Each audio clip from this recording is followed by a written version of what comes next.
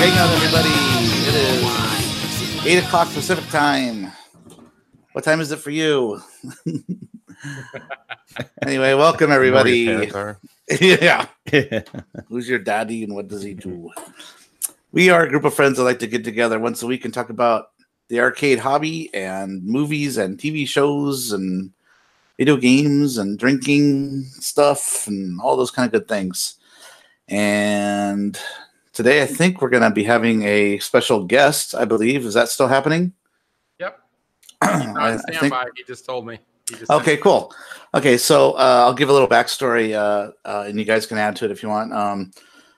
We are having on Jeff Kinder, who has been a part of CAX for like as far as I think the beginning, I believe. Yeah, I think so. I don't know if he's ever missed a year. Yeah, he showed me some pictures one time when I was there, and I think he posted on Facebook maybe, but it was pictures of like Steve Hertz and some other people where everybody's like really young, everybody has all their hair, everybody's like super thin. Yeah. I'm like, God, when was this? Yeah. So yeah, he's been doing it forever. He's a really super nice guy, really nice guy. He every year I see him working his ass off, getting all those games in the right placement and order, and he helps out wherever anybody needs it. Just really helps organize all, where all the games go and everything at CAX. But also, he also has a very popular website called the Dragon's Lair Project. And he just has so much information on that site about Laserdisc arcade games, and Dragon's Lair is just one of them. I mean, he's got a ton of information on a lot of other. It's basically a great information site about Laserdisc games and ROM settings and or dip switch settings and things like that. So it's your be all end all for me anyway for Dragon's Lair info. I don't know of a site that's even anything remotely better than that. So yeah, if anybody has any questions in chat about Dragon's Lair or that kind of thing, I'm sure he could answer them. Or he'll tell you to go to the website because he doesn't remember. But yeah, so that's gonna be fun to talk to him, and he's been in the hobby forever. So, but yeah, real nice guy. So, does anybody want to add anything to that? Lasers are cool. Yeah, there you go. Lasers. Yeah, I'm interested to know some of the backstory. How he got into it and stuff. And how he got into doing CAX and all that stuff too. Yep. So yeah, when he comes on, we'll chat with him. Let's see, what else do we have going on? Let's just do a poll real quick. Who is currently watching Stranger Things 3? Okay, 1, 2, 3. I pretty much finished, but I unfortunately fell asleep a couple times, so I need to rewatch. How could you fall asleep watching Stranger Things? Well, it's like 10 o'clock at night. I'm like, I really want to watch some. And then like by 11 o'clock, I'm like nodding off, Okay, you're off the show. Yeah. Yeah. I think, Andrew, you have the show. You just haven't started watching it yet? No, I finished it. Oh, you finished it. Okay, so you're done. Carrie's still watching it. Yep. And Seabart's still watching it. No, sorry, I'm done. You're done too. Okay, I actually watched the last episode twice. I'm done. I think Jim is done, and Gak, you're almost done. Yeah. Mm-hmm. Yeah. So we've just got Carrie and who else? And Gak. That's it, right? And then we could talk spoilers. I think we're all going to wait for Dave from Buffalo, aren't we? Yeah. Oh, yeah. There we go. Right after we don't got to wait forever. We'll check back in like 3 years. Yeah.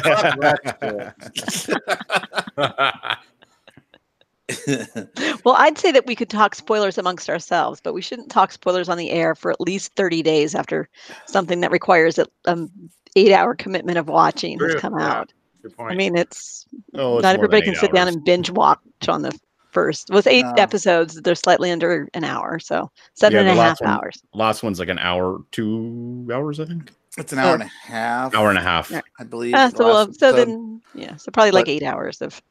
But you get my point. Like, yes. Or the other thing is like we could end the show and then just keep going for the people who are interested, and talk about it when we're tired and we want to go to bed. Yeah, exactly. Pretty much. So yeah, we'll have to talk about that one. Because that I don't know. Okay, I won't talk about it anymore. But yes, I'm on I just finished episode 5, so I'm well done. Oh, you're close. Yeah. Now I'll just ask you this: what episode are we on the longest running live arcade podcast? Oh yeah. Sorry, 179. Everybody, I didn't say the longest running live arcade podcast in the universe. Everyone's favorite live arcade podcast. All right. Yes. Yeah, and hopefully we'll be joined with Delusional. I think he might be coming on tonight too. Nice. Yeah, he gave us a little shout out on his live stream. I don't know if you guys saw that. But yeah, Cool Mo Craig was interested in coming on at some point too. But, yeah, we got to get him on. We got a lot going on tonight, so I don't know if you. Yeah, we'll do Jeff Kinder, and then another night we'll do one guest a thing. Is fine. Right. Yeah. I think that's good. Yep. So while we're waiting, does anybody have any arcade stuff they want to talk about? I have a little bit, but does anybody want to talk I'm about having anxiety issues right now because I'm getting ready for CAX. So yeah. Well, you only just bring the games that are working. Last night, I think I spent probably 3 hours on the control panel harness on my chicken shift. Or chicken shit, as Jimbo would say. It is golden now, though, so we're good. Good. Big, huge thanks to my buddy Chris, a.k.a. Tubular Gearhead. He went ahead and pinned and assembled a harness for me. And like it's kind of convoluted what you can find online for the wiring diagram for that. And he only found like one thread where one guy on KLV talked about it, and he did a hand sketch or something, and Chris was like, he had like a couple of the wires wrong. They weren't, but he was able to fix it without even having a machine to test it on. So wow. Yeah, when I first plugged it in, I'm like, well, I think the red and blue buttons are supposed to light up, and he's like, they should be. I don't know what's the problem. And then it was like an hour and a half of troubleshooting, and it turned out all it really was I think the bulbs weren't seated all the way. You know, it's like they were a little bit out because underneath the button is a socketed connection for the LED bulb. Because like, you know, when you have it set to free play, the player 1 and 2 buttons flash, and then as soon as you start a game, the red and blue buttons light up, and they weren't lighting up at all originally. So, but now it's good. So I will have a functioning chicken shift at CAX this year. How many games are you gonna be bringing, you think? I'm bringing between 14 and 18 games total. 3 of them are Dylan's Tron guys, so it'll be his Wacko, Up and Down, and Great Swordsman. Like there's always people that want to play Great Swordsman for some reason. I don't know about that game myself, but whatever. Great Swordsman. I don't know that one at all. Yeah, okay, well, give it a shot at CAX. I don't know. Yeah, so right now... Oh, geez. I've never played that. So I have a Roadrunner that I have a control panel harness buried somewhere. That's all I need to get that game working.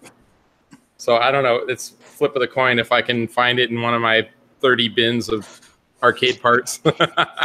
So, but I think I'm most of the way there. Just looking at the lineup. Chiller is 50-50. 720 Coolpay is hoping I can bring it if I can get to it and troubleshoot. It was working for about a year and then just died. It could just be a power supply. I don't know. I just haven't even started on it yet. So,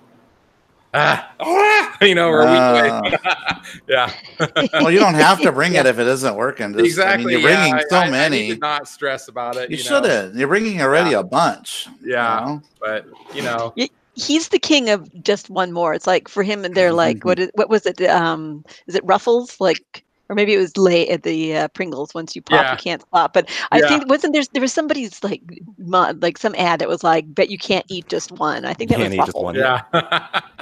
Yeah. That was Pringles. Okay. So that's Colby when it comes to bringing games. Like, oh well, what about can't you bring like. Yeah. So I'm hoping, actually, Kumo Craig, if he does wind up coming on maybe next week, we'll see. But he bought a super rare circuit board that's a sequel to Bosconian. It's called Blast Off. It's called Blast Off. And he said there's only like 2 or 3 known to exist circuit boards that he knows of. And he bought one out of Australia. And he texted me just like, I think last Thursday or Friday, and said he got shipping notification that it's on his way to him. So I think he's going to test it first. If it's all good, then he'll bring it or send it to me ahead of time. But I have a cabinet pretty much on standby waiting for that. So it's probably a weird playing game, but it's an oddball, so why not bring it? Right. That is the place for the oddballs. Yes. Yeah. And then, go ahead. Oh, no, go ahead. You continue. The only other one that's kind of dangling a little bit is, and again, it's from Craig. It's called Logger, which is like an awful copy of Donkey Kong. And he's got the original circuit board. I've got the machine to put it in. So hopefully he'll deliver that too. And we'll have that one. Gotta love those games that are just awful to play. Yeah. So, that's my update. So. Well, and I was just going to say, because you were talking about the oddball games, that to me it's interesting. One of the fun things about going to CAX, since it really is a show that I think caters to the non-collector, to the public. Like, certainly we're there too, because we're like shower mold. You think you get rid of us, and then we pop right back up, right. Like a weed in the garden. But really, there's so many thousands of people that come to CAX. Like, it's a ton of people, and most of them are not weirdos like us. And so it's kind of fun to go to CAX and see like all the some of the games that we tend to kind of poo-poo or be less excited about getting played, and then it's like, but you can walk up and be like, oh, look, there's nobody on Quantum. It's bizarre. It just tickles me that some of the bizarre ones that we're like, oh my goodness, this game, like there's nobody on that one. But like Karate Champ, oh my God, constant use. Nice. It's the darling of cats. There you go. Awesome.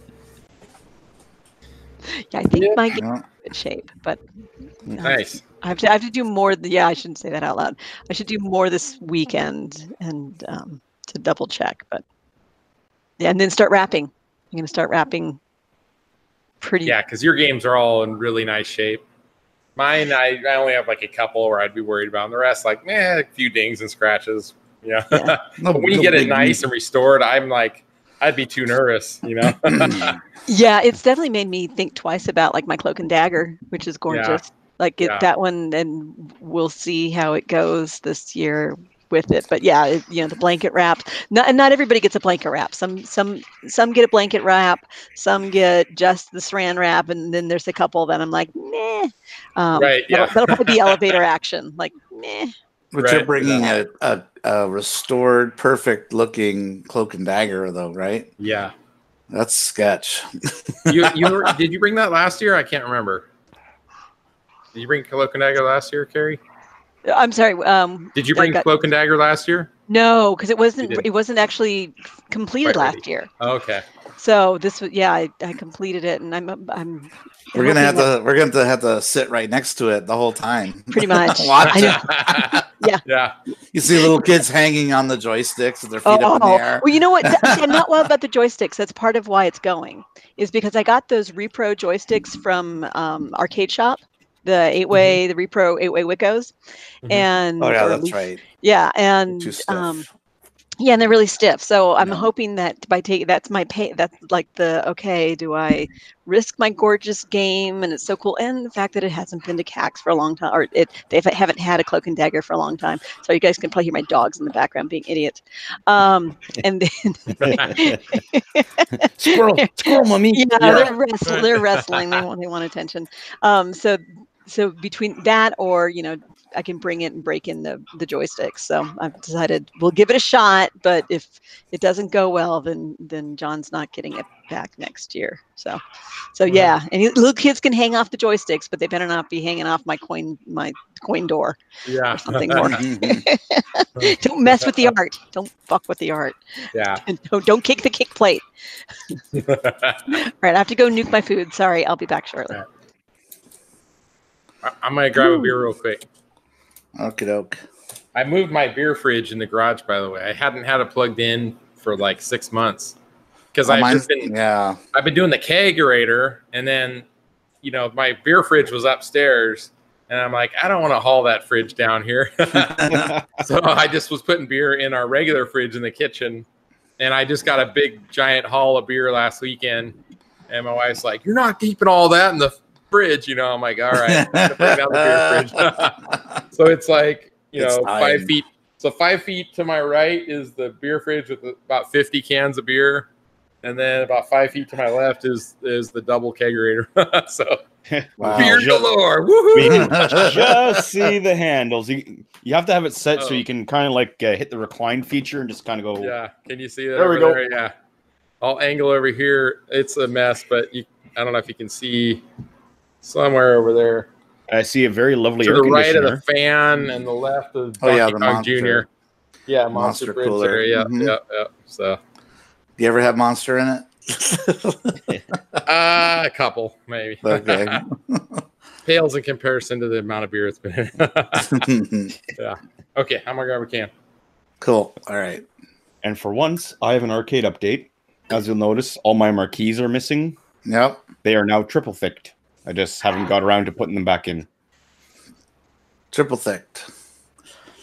Sprayed for protection. Oh yeah. There's a joke in there, but I'm not enough beers in yet. Because some of them were okay, but Missile Command, it was already starting to do a little bit of flaking in a couple areas. It's like, I got to take care of these now. I've yet to do the pinball because there's so much crap from the renovations this past winter that hasn't moved away, so I can't really get to that corner and have space to take off the back glass and lift the play field out so I can take off everything, clean it, and then polish it. I do have the play field wax for wood surfaces. Yep. So that's another project. Have you started playing around with the monitor with the parts that you got in? I haven't touched Missile Command at all. No, I'm talking about the. Didn't you get parts in for the space game? Oh yes. No, I have to get Missile Command out of the way first, and then get help with bringing Starship out because it's heavier than all hell. Plus, it's got the 23-inch monitor in it. And it's an Atari, so it's heavy as all hell. And I'm 5'6", 160 pounds. So, and it's kind of like medium weighted. So, like, I'd have to pry myself between the wall and the game and push out with my feet and try not to make it fall over on me. So, yeah. And like the yoke, let's do this.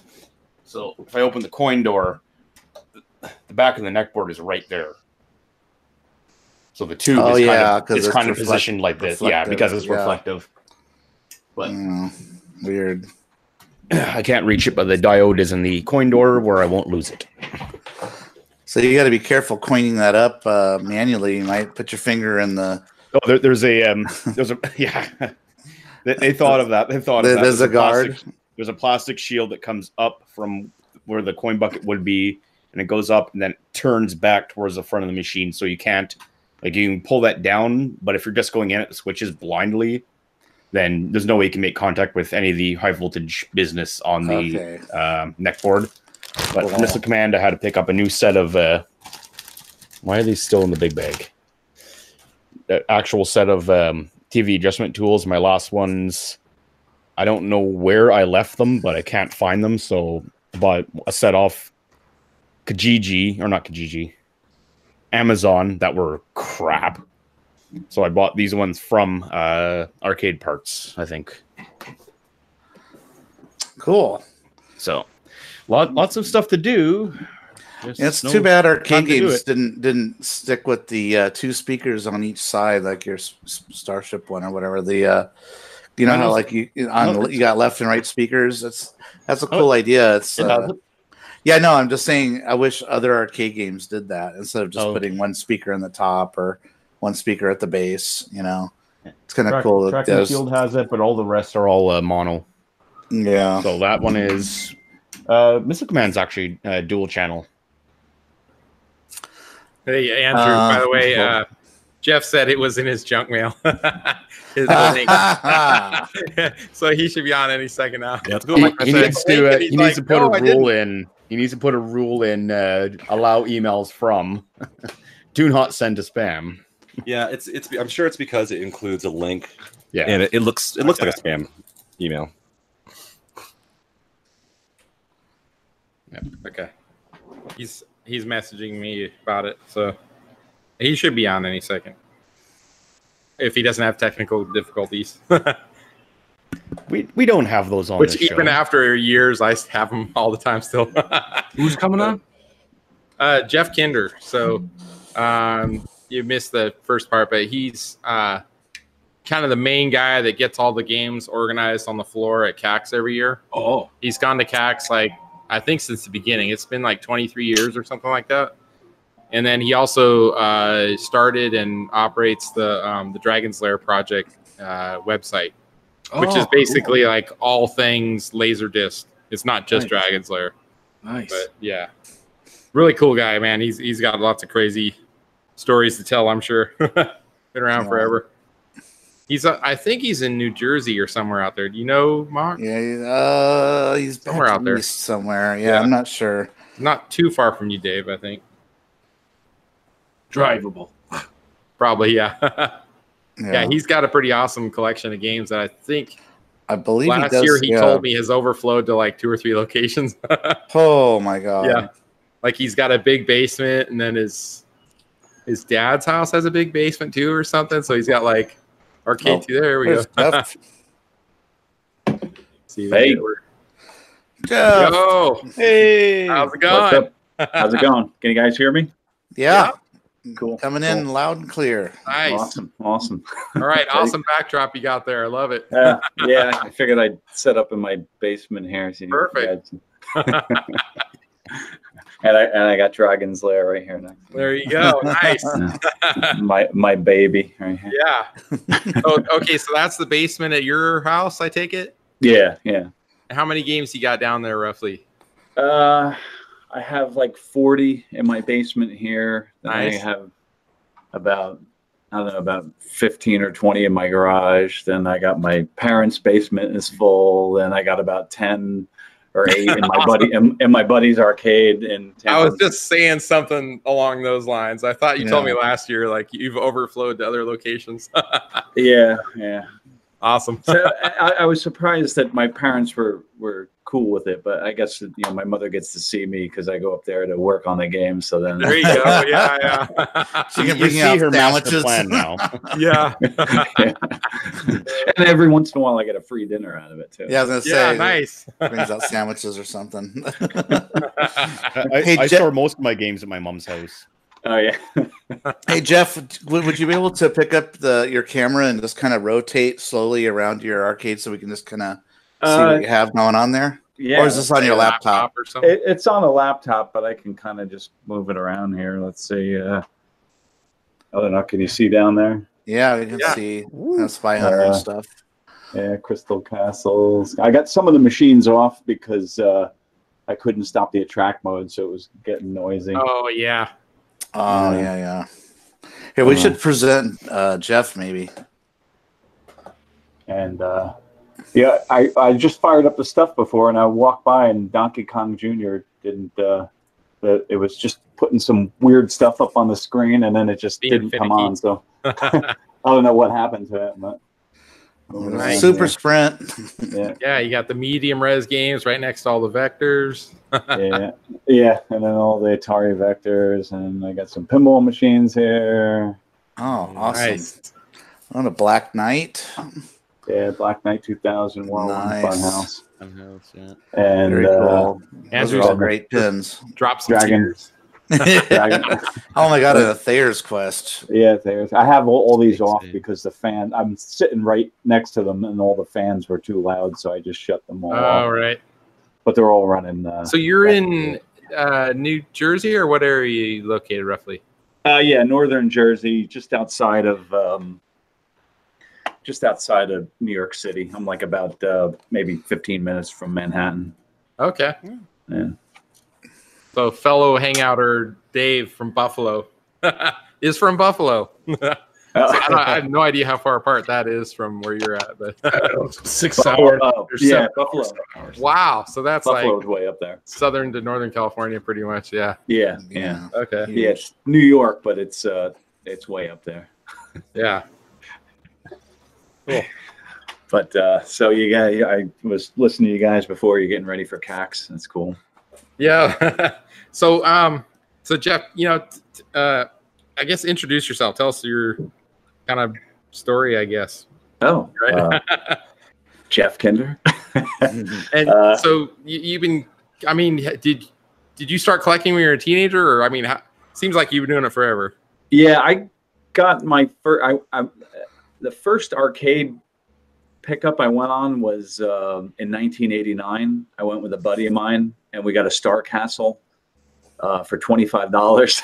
Nice. Yeah, well, and it worked and everything. And then I wound up buying it from him, so I have it now anyway. But I got my first game, which was Hypersports. I still have that. I got that back in '92. Wow. So I've been collecting for a long time. Yeah. And yeah, that was. I mean, anybody that's been collecting for a long time knows the prices back then were just ridiculous. Awesome. Yeah, nice and cheap. Yeah. I mean, even when I started back in 2008, they were cheap, but yeah, I can't imagine how cheap they were in the early 90s. Oh, yeah. I mean, Jersey was good, too, because we used to have auctions every month or every other month back in the mid 90s. And I mean, it was just one machine after another, $100, $100. I mean, I remember there was Space Ace going for $100. Yeah, Defenders, $50. It was really good. Wow, that's awesome.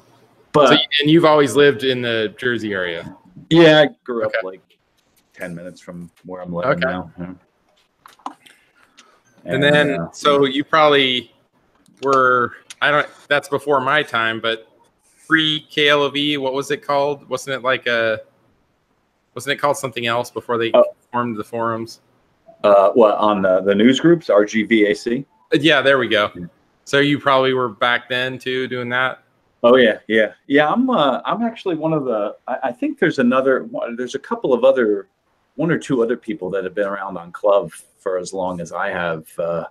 I mean, I joined it in, I think it was April of 2001. I'm like one of the earliest club members on that message board. Nice. And that was, and in the beginning of that, there was like, it barely got any traffic. That was, that message. I mean, now it does really good now, but back then it was pretty slow back then when it first started. Right. Because the big thing was the RGVAC, the news groups. Uh-huh. But now that's just a wasteland of. So now, correct me if I'm wrong, but I mean, have you pretty much gone to every CAX? Because we're coming up to CAX next weekend, 10 days from now or something. So, have you been doing that since the beginning with those guys? No, I wasn't around in the beginning with them. The first time I went to CAX was 2004. Okay, and I got involved because Steve Hertz used to bring, or he still does, but he brings his Laserdisc games to the show. So he was like, "Oh, I'm bringing the laser games to the show," and he'd help set them up. So we got some of the DLP guys together, and we just started meeting out there to help Steve set up his Laserdisc games, and then just did that for a few years, and then I think it was like Jonathan was the first one I met, and then I started volunteering with them in like 2006. And then your friend is John Coupe. Jonathan. Yep. Coupe. Which CAX was that? Do you remember which number it was? Like, God, 15 years ago. Yeah. I'm wondering if that was like CAX 3 or the 22nd or 23rd year now. I think 23rd year maybe. Yeah, I think it was the 23rd. So it'd been like the 8th year or something like that. Would have been somewhere around there.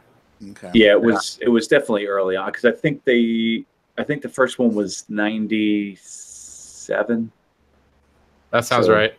Yeah, I think it was 97. It It was like at a comic book store in San Jose Yeah. or something like that. Yeah, it was real interesting. It was at a bookstore or something like that, and they only had Okay. like maybe 30 games or something like that. So it's definitely come a long way. Yeah. Wow. And you know, to the point where it's at now. Last year we had a little less, a few less machines. A couple of people right at the last minute backed out. Okay. Uh-oh. Oh, locked up. Sure, I was just going to ask him a good question. Oh, Oh, he's coming back. He's coming back. there we go. Oh, You're no, good. yeah, you're You're back. good. Yeah. Damn Comcast. Yeah, you just froze up there. Oh, am I back? Sorry. Yeah, you're back.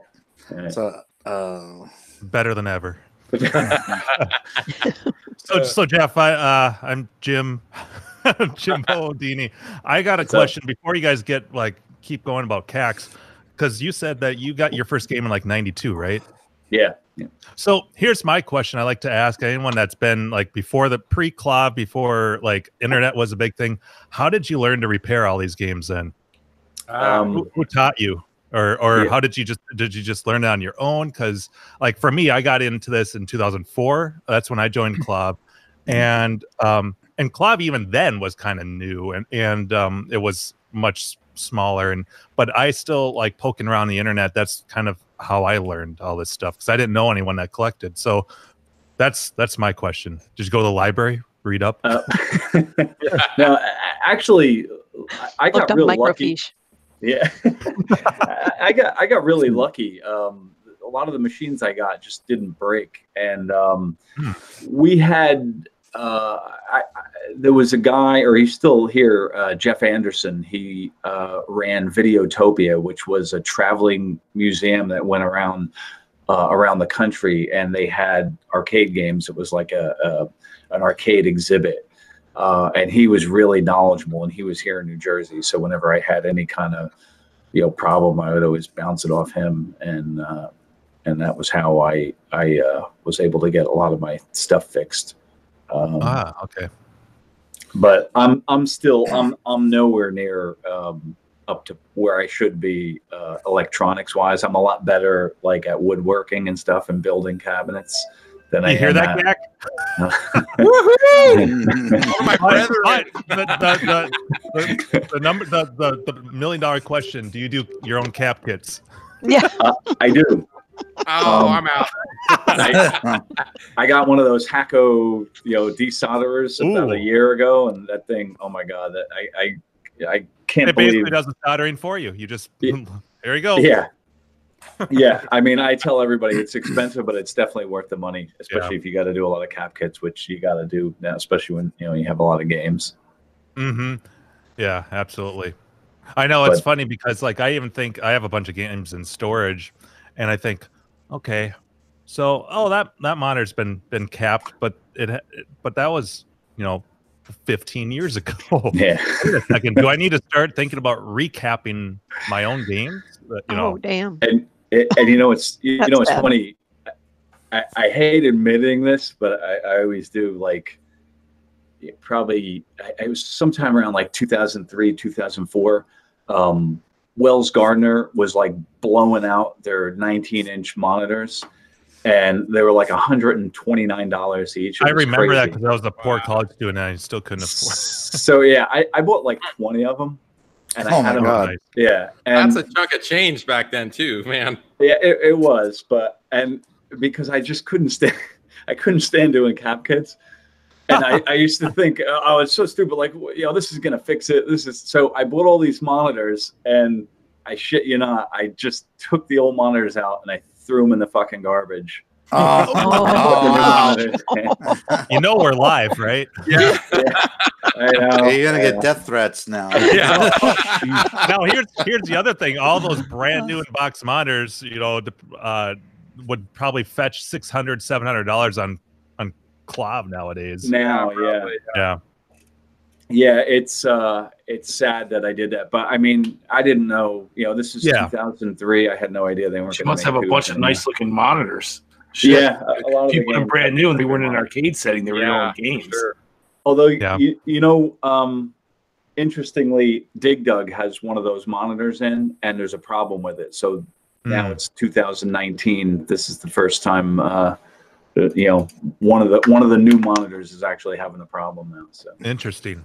Yeah, I mean the big thing for me, in early 2000s, I'm sure like anyone here that even up to, I'm trying to think, when did Vision Pro stop doing their CRTs? When did HAP stop doing that? But it was pretty common for them to do these big sales for like $109 for a new Vision Pro monitor. And I remember they have a branch at the time where I grew up, where I was living at home when I got into this hobby with my parents and just a college student. But they had a branch that was about an hour away, and my dad worked right by where their branch was, so that I didn't have to pay for shipping. And I think I bought 2 or 3 of their monitors. Actually, yeah, Arkanoid and Toki have Vision Pros in them.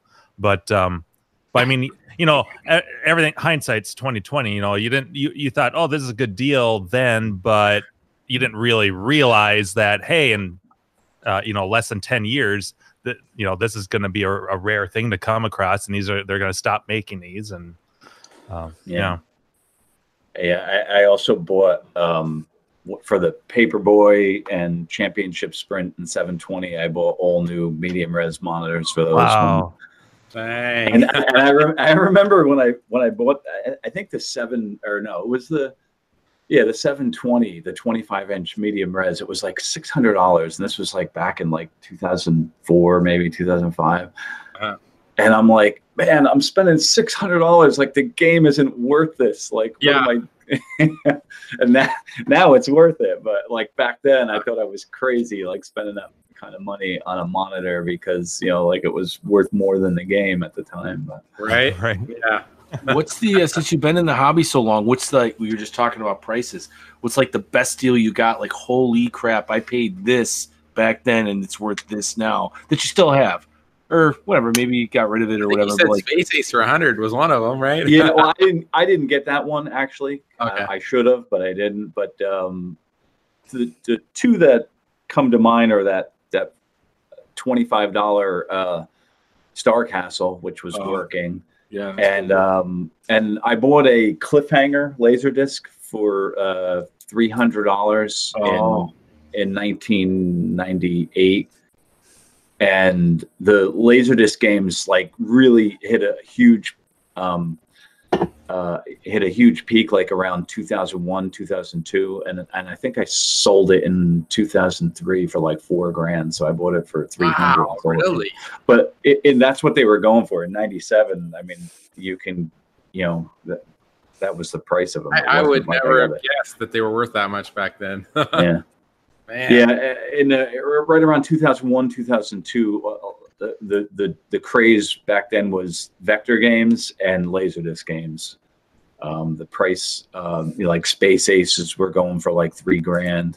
So it's funny because I see some of the prices of the games now, the Laserdisc games, and they're not too different from what they were back in the early 2000s, 2001. Wow. But yeah, out of all those monitors that I had one left, and I just I don't know if you guys saw, I redid I put together all the System 1 cabinets, all 6 of them. Oh, that's you. Yeah, that's me. Those beautiful ones. Yeah. Oh wow, dude, those are amazing. Oh, thanks. Wow, holy shit, that's nice. So the Road Blaster has the last of the new. It was one monitor left that was just sitting in the box, and I just opened it up for the first time like a couple months ago, and I put it in the Road Blaster. Which ironically is probably the least valuable of all the Atari System 1. Yeah. It's worth more than Zach's, son. That's not hard to accomplish. Yeah. But Bordini and I are both Marble Madness fans. Oh yeah. Oh yeah, we both have a Marble Madness. Mine's finally working, and I love that game. I love the system. I love the System 1 games actually. Mm-hmm. Yeah, they're all awesome. Marble Madness is definitely my favorite one. I love that one. Yeah, it's a good workout. It's one of the few games that I'm decent at too. Like, do you do all the shortcuts? Like I do a lot of them. Yeah. Yeah.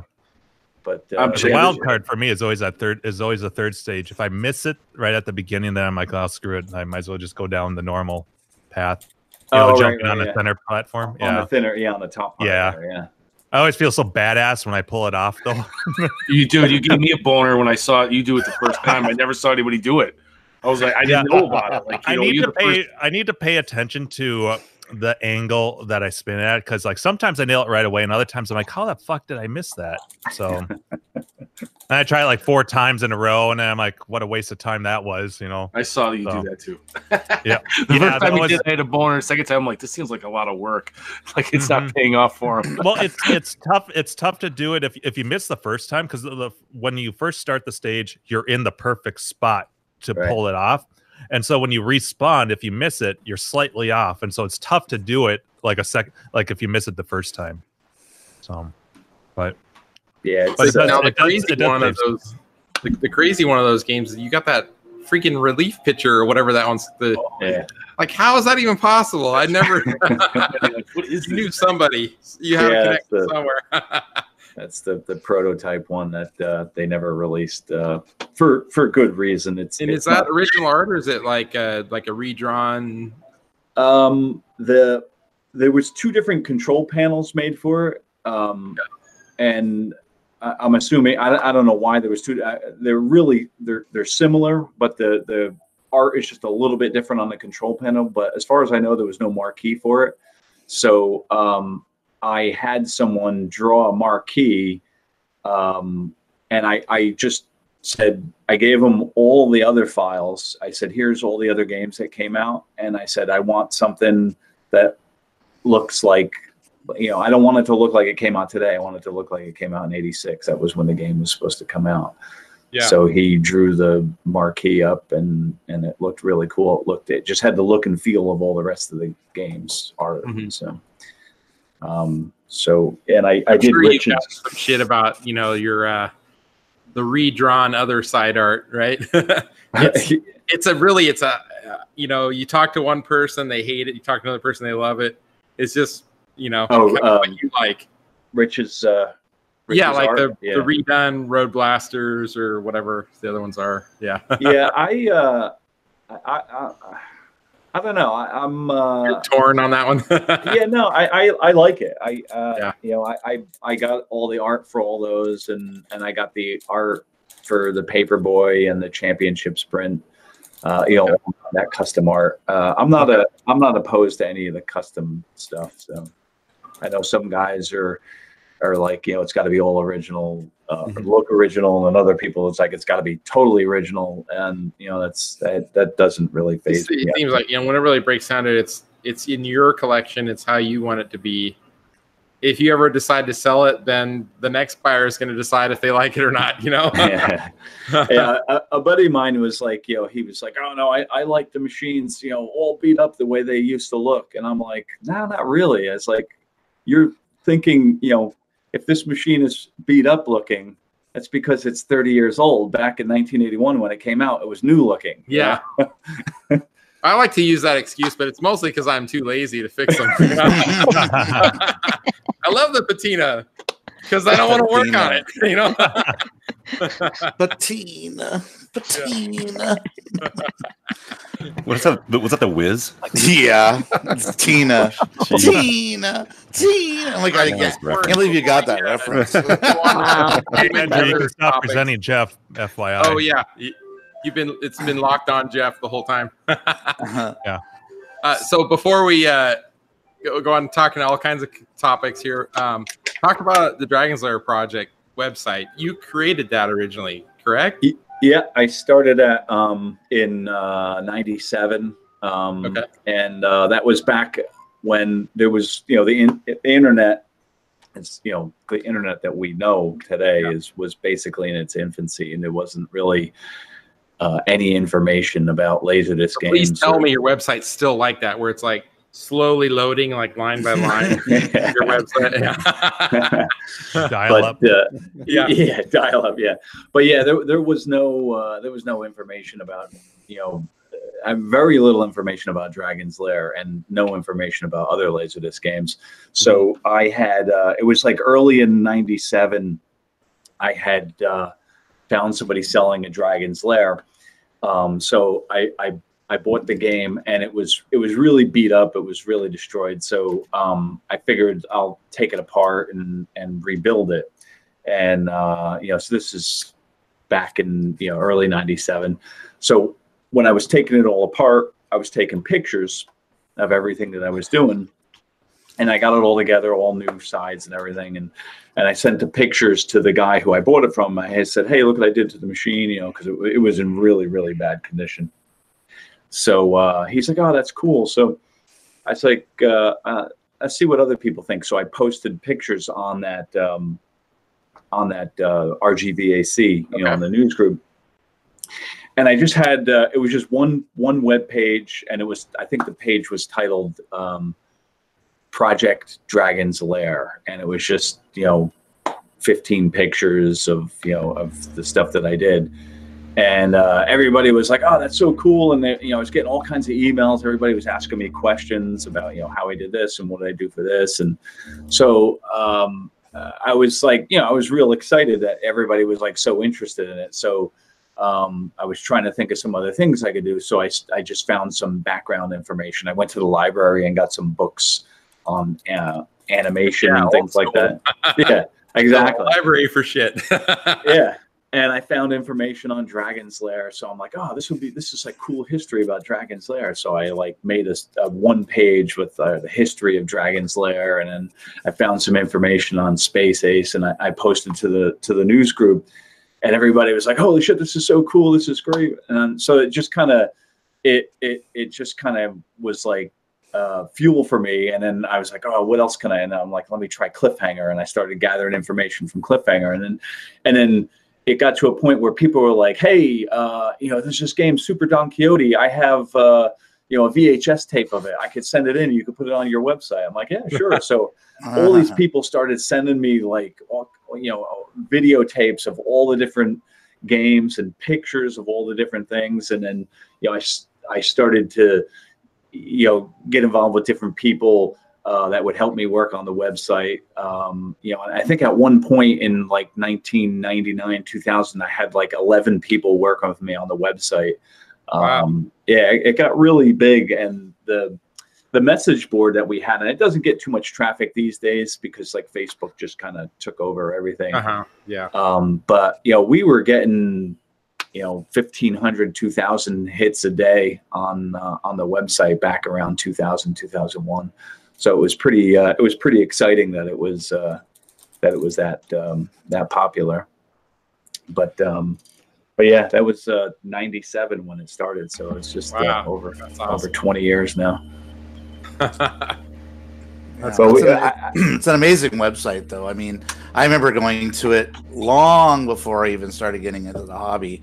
But just because back in the day, as a kid, I was a huge Dragon's Lair fan, and played it to death and everything. It was just neat to see that somebody had a passion for posting all this crazy shit on it. So yeah, it was just really cool.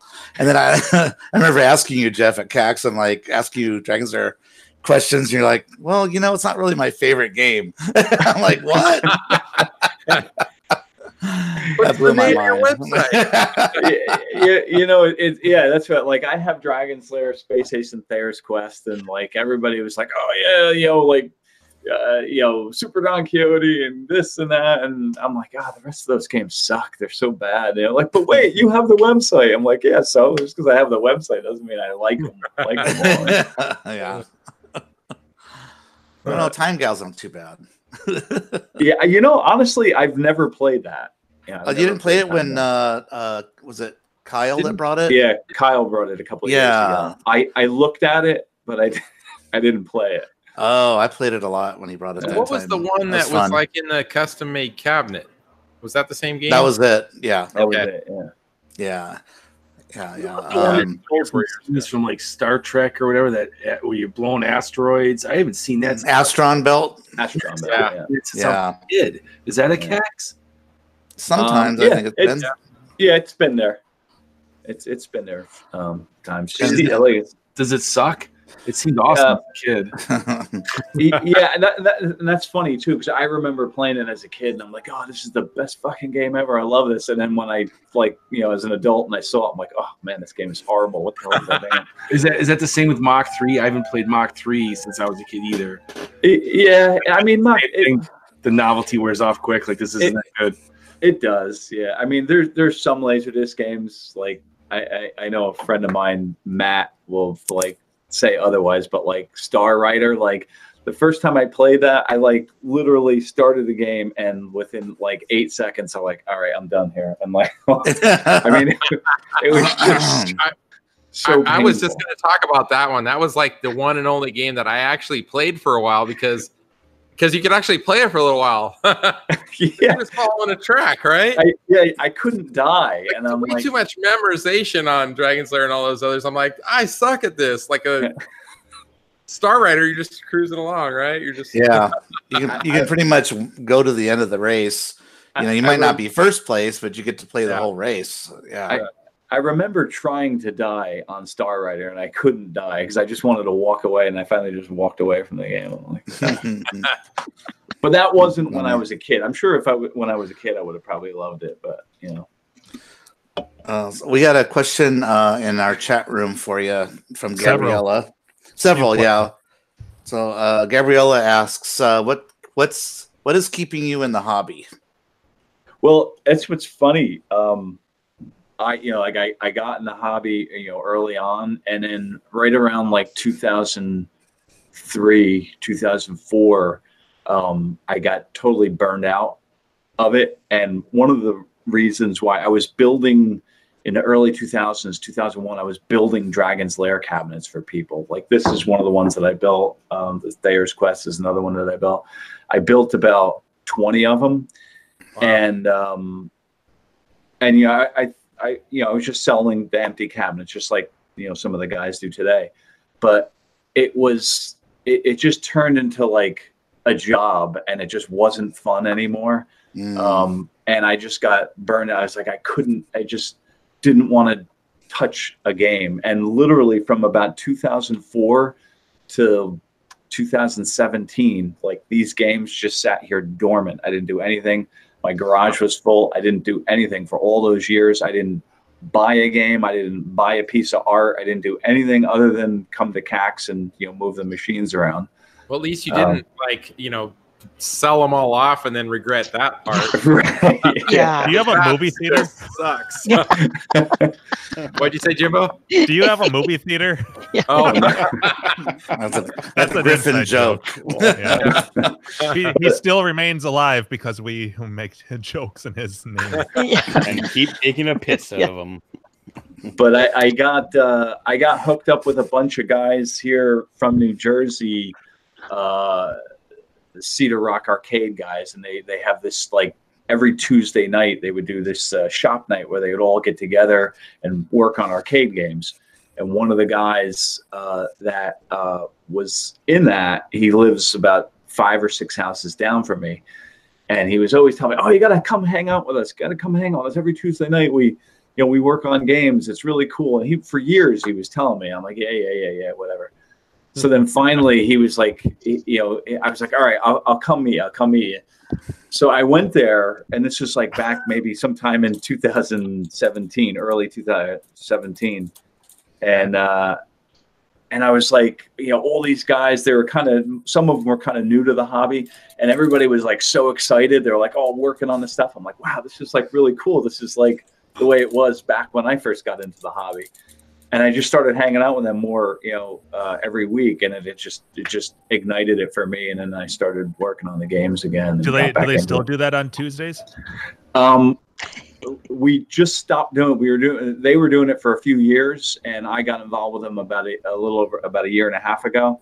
And just the shop that we had, the lease ended on it, and 2 weeks ago was the last night we did it. So yeah, no, we don't do it anymore. If we were, I would be there. Yeah, right that's now. what I was going to say. Then you could. That would have been the longest running live arcade repair group on Tuesday nights. Ever. Nice. Maybe with or without 200% more girls than the other guys. Yeah, we don't know about that part. True. You know, I've never experienced that. I've wanted to try to get the Minnesota, because that's where I'm from, Minnesota, and I'd love to get all the collectors together and do one of these like repair parties or restore parties or whatever. And because I've heard people talk about it, and it all sounds like a blast, like it sounds great, and you have all these other knowledgeable, you know, people there that can assist you if you need, you know, like that sounds like a hoot. But I've never experienced that. So Yeah, you have. It's called Grinkers. Hang out in the back room at Grinkers. Yeah, back room at Grinkers. The problem with that is that I'm usually feeling pretty darn good. I was like, was it last year? I think Buffett. I was like, wow. I was watching Buffett solder some one of the Monder chassis that he was repairing. I'm like, that's a nice looking, you know. And I had a beer in my hand, you know. I was feeling pretty good already because me and Keith got there at like 1 PM, and this is like 4 or 5 o'clock. And I'm like, wow, that's. I was asking him questions about, here, try this. And I'm like, I don't know if this is a good idea. Me working on something when I'm feeling pretty damn good. Yeah. Yeah, hold this soldering iron steady. Grabbed it like Gak's photo. Oh, like man. A pencil. Yeah. I would just like randomly blurb out, you know, phrases like, "Did you check the B+?" I have no idea what I'm talking about. I think it's the hot. It's got to be the hot. You know? It's got to be R798 or something. You know, just throw out a number. That's when Buffett gives us the boot and get out of here. Just don't hold the soldering iron like that picture where it's right at the tip. It'd be like, hey, get out of here. Well, Gak, I thought of you. I thought of you earlier in the week because I was troubleshooting that damn Black Widow. Okay. And so I swapped out. I took out the power brick out of Black Widow and put in my power brick from Tempest, so I could just see if that. I'm like, come on, be the bridge rectifier, bridge rectifier, because that would have been so much fun if I would have been able to jump on Slack and been like, Gak, you were right. It was the bridge rectifier. It wasn't the bridge rectifier. Oh. Darn it! But I was rooting for a number of reasons, not the least of which was then my problems would be addressed. But but I did think of you. There you go. But Gak, it's like this, right? Yes, that's how you solder. Okay, just making sure I got it right. Gotta hold it real close. Yeah, right there, full hand contact on the tip. Right. I usually use that to dial in my Qbert joystick. You know, with a pair of wire strippers. I think that's what my picture is. I have like a serious look on my face, like I'm repairing a joystick, choked up on the soldering iron. Yeah. All right, Jeff, I got to ask you this: how many of your Laserdisc machines are running Dexter? All of them. Yeah. Oh, all of them? Yeah. Okay. Have you had any issues with any of them? Just when I first got the one, there was a loud ground buzz, but then Matt shipped a different power supply and then fixed that problem. Okay, but no problems with gameplay or anything like that, or? Oh no, they work perfect. Yeah. Okay, because I thought from one year to the next when they put Dexter and there was issues. Yeah. Like with Andrews, he has a thing, but I think it's a dip switch settings. I actually went to your website to look it up. When Andrew plays through like a level, when he comes, when a lot of times when it comes back again, you know, like one of the repeating levels, the moves feel abnormally tight windowed, or you think you're doing the exact right move, but you've done it a million times the first time, but when you play it the second time, now that's a dip switch setting, isn't it? Yeah, if it's in the very hard setting, it replaces not all the time. I forget the how it does, but it'll replace the normal scene with a very hard scene, and some of the timings are like ridiculously tight, and some of them are even like super late, where if you hit it where you normally hit it, you'll die. You'll have to hit it like later. Like it's really weird the way they did that, and not all the time. Like I don't remember which scenes are replaced with when you have it in very hard setting. But there's maybe, I don't know, let's just say 6 different, 6 or 8 scenes that have the very hard setting where the timing windows are like just ridiculous. Yeah, they're weird and they're off because because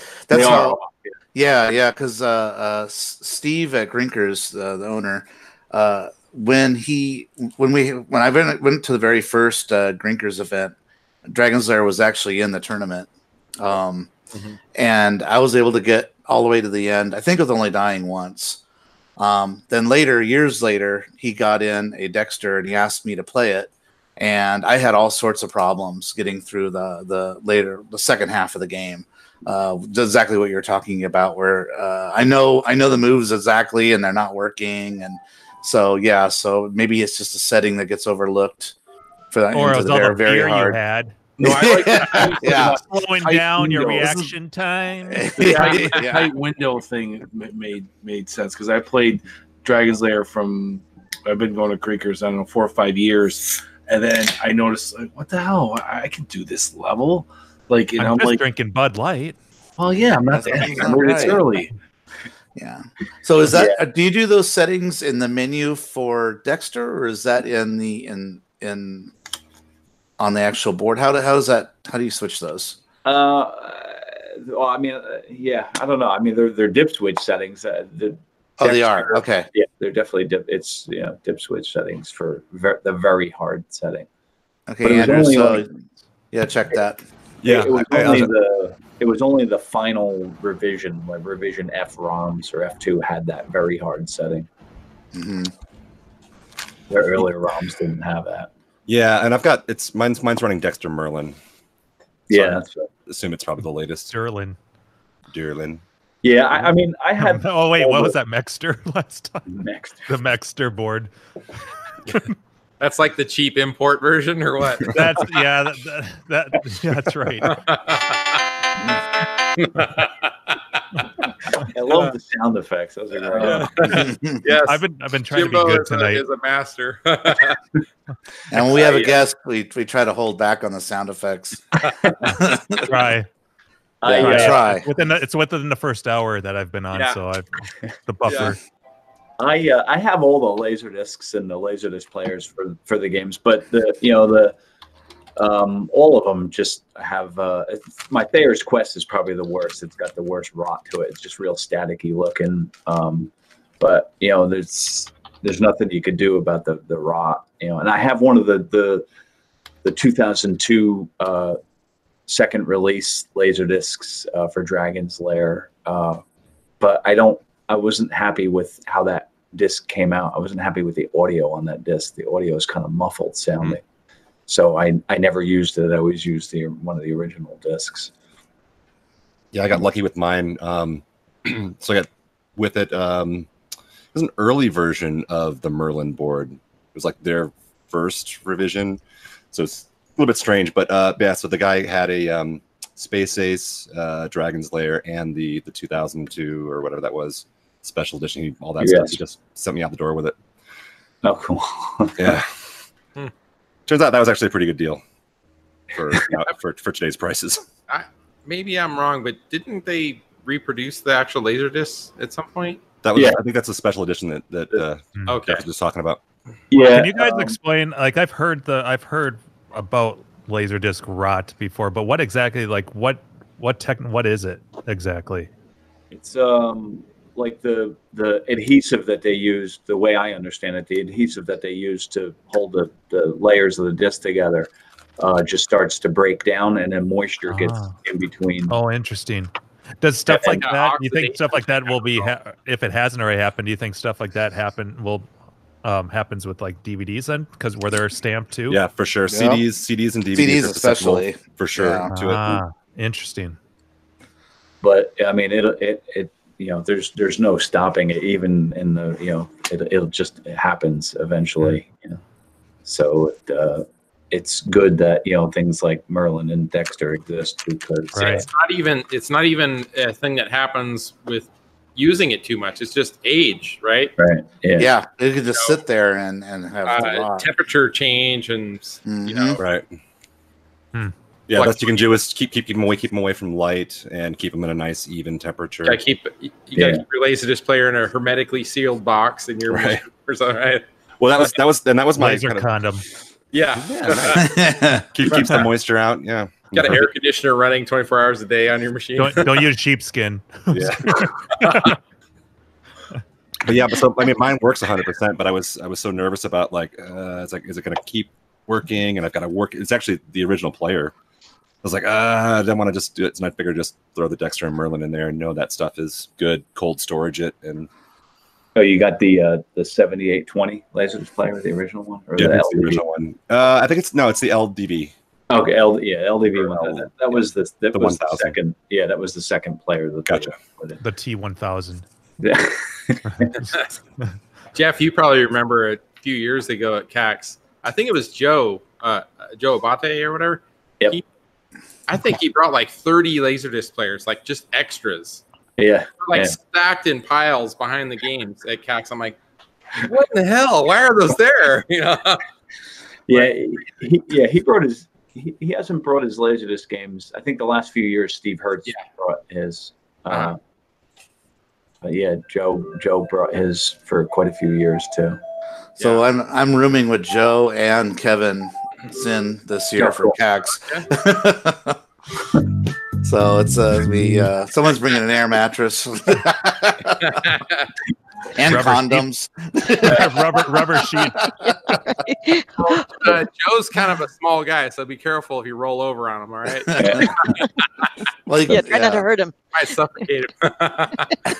Is it a blow up mattress or a blow up doll? Yeah.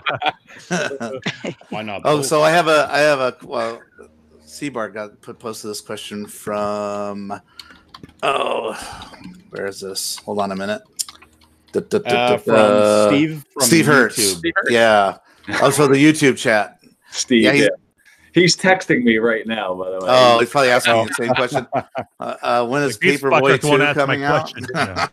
He's telling me what an asshole I look like right now. What did he say? He said he asked when's Paperboy 2 coming out. Is that an inside joke?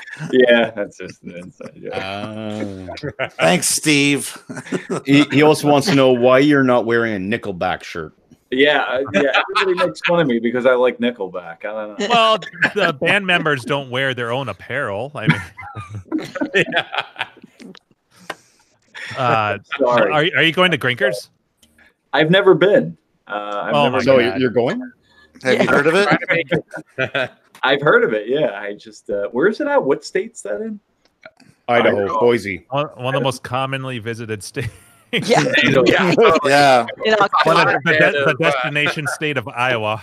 We all Idaho. fly or Thank you. drive or So there's basically one Whatever. airport for the entire state, and that's in Boise. And that's about a 20 or 30-minute drive from where Grinkers is. That's like Potato Land, right? Idaho. Yeah. Oh yeah. In fact, there is the Potato Museum, although not in. It's actually in. I believe that's in Blackfoot, Idaho. I have been to the Potato Museum not once but twice. Thank you very much. Wow. And Must have been that good, huh? I had to go back Really, around it too. actually is a really good museum. One of the things they have is they have the world's largest potato crisp. So not potato chip, because a potato chip, of course, would be defined as one solid piece of potato that's been sliced. So this is a potato crisp, more like a Pringles. So it's I was like gonna say a giant Pringles. Yeah, So it's exactly. Like a Like a mashed giant potato formed Pringles. into a giant Yeah. chip. Pigs. And the other thing that they boast of is they have a potato that now looks like it's baked, but I think it was just a raw potato that was signed by Dan Quayle. So this, speaking of the 80s and all of that, back when Dan Quayle had his famous oops and misspelled and tried to correct a teacher with the spelling of potato by adding an extra E to it. In Dan's defense, he did say that he was given, it was like a spelling quiz thing up on the blackboard, and he said that he was given the wrong information on his little 8x10 card that he had. So he said that it was not his fault, but in good naturedness, apparently he signed a potato, and it is in the Potato Museum in Blackfoot, Idaho, conveniently located next to this little, like, it's kitty corner to this hamburger place. It's amazing burgers and shakes and malts. So there you go. So the when land you of potatoes. So go there after Grinkers. it's actually in eastern Idaho. Boil them, mash them, stick them in a stew. Boil them, mash them, stick them in a stew. Boil them, mash them, boil them, boil them, mash them, boil them, boil them. They play that when you walk through. That's on a loop. It's just a big rave. Yeah, and they used to have. I don't think that they still do, but it used to be that when you walk in, that when you go into, you pay your money, they gave you a little packet of like instant mashed potatoes, and they called it taters for out of staters. Potato, boil them, mash them, stick them in a stew. Boil them, mash them, stick them in a stew. What's Taters Master? So Jeff, to give you an idea of Grinkers and Grinkfest, it's a really different experience than CAX. CAX is a lot of fun for sure. I mean, amazing games and the social aspect, like hanging out in the lounge, later. I don't get any of the social stuff, but I have to work the whole time. You need something like this because you can just, hang out and socialize. Yeah. You get to meet all the people from Clav that you get in fights with. Grinkers, the games are already there. They're in place. You don't have to move anything around. Yeah, you don't have to figure out where to put them.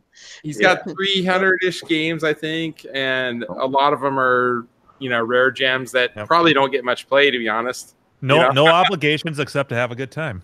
So. Yes, exactly. Yep, dollar beer. It's definitely a good time. Well, this is the 7th year this year, and there's 100, 150 people, somewhere in that range, to show up. Well, you had me at Potato Museum, so. I've never been there. Well, it's middle of October, so October 11th, 12th, or 10th, 11th, 12th, somewhere around there.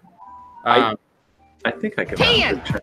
Yeah. So definitely consider it. It is definitely a good time, and there's a large number of collectors that go there too. So there's lots of that talk too. So, it would be nice to go to an event and just kind of kick back and hang out. Exactly, right? Enjoy it. That's what Grinkfest is. Well, a lot of people don't. They come to CAX and they're like, oh yeah, this is great. And they don't realize that like me and especially Jim Vieira and Sean Stevenson, we start at like on Thursday, we'll start at like 8:30 in the morning and work all the way till 1 in the morning on Friday morning. And then we'll wake up Friday morning and start again at 8 and then work till 1, 2 in the morning till we're done. So it's like 2 17-hour days of like, and there's always shit happening and things going crazy. I remember one year I was there and there was power problems and they didn't power the area right. And the first year we used to be in San Jose and we moved over to Santa Clara. We had some power issues that year. Yeah. And a whole bunch of stuff went out. And I don't remember if that was 2009 or 2010. 2010 was my first year. 2009 was the first year. Okay, so it was the second year at that location was my first year going. But yeah. So after go ahead. Sorry. Oh no. I was just going to say so I'm bringing, like this year I'm bringing a dozen games. That is a drop in the bucket compared to the work that you guys put into it. But and that is exhausting. And so I'll talk to my coworkers like, oh yeah, like talking about my work schedule. I'm like, oh yeah, I have the weekend of CAX. I have both Friday and Monday off because Friday we have to load in the games, and then Monday I have to like recover from loading out the games at 2 a.m. And so I'm talking about like, oh yeah, for this arcade event, I bring a bunch of games. Oh, that must be so fun. And I'm like, yeah, it is, especially in retrospect. But you try to explain, like, even just with my dozen games, I'm running around, it's doing the checks on them. Like, I appreciate that now there's the system where somebody can text you or say there's a problem, but you still have to go check your games because people won't say anything. And you see something, say something, just like airport security in the BART system. But so you're doing so it's like doing the rounds. It's afraid to be too far away. It's hey, make certain that nobody's hanging off of anything. And like I said, that's just a drop in the bucket, and I'm exhausted, so I can just imagine.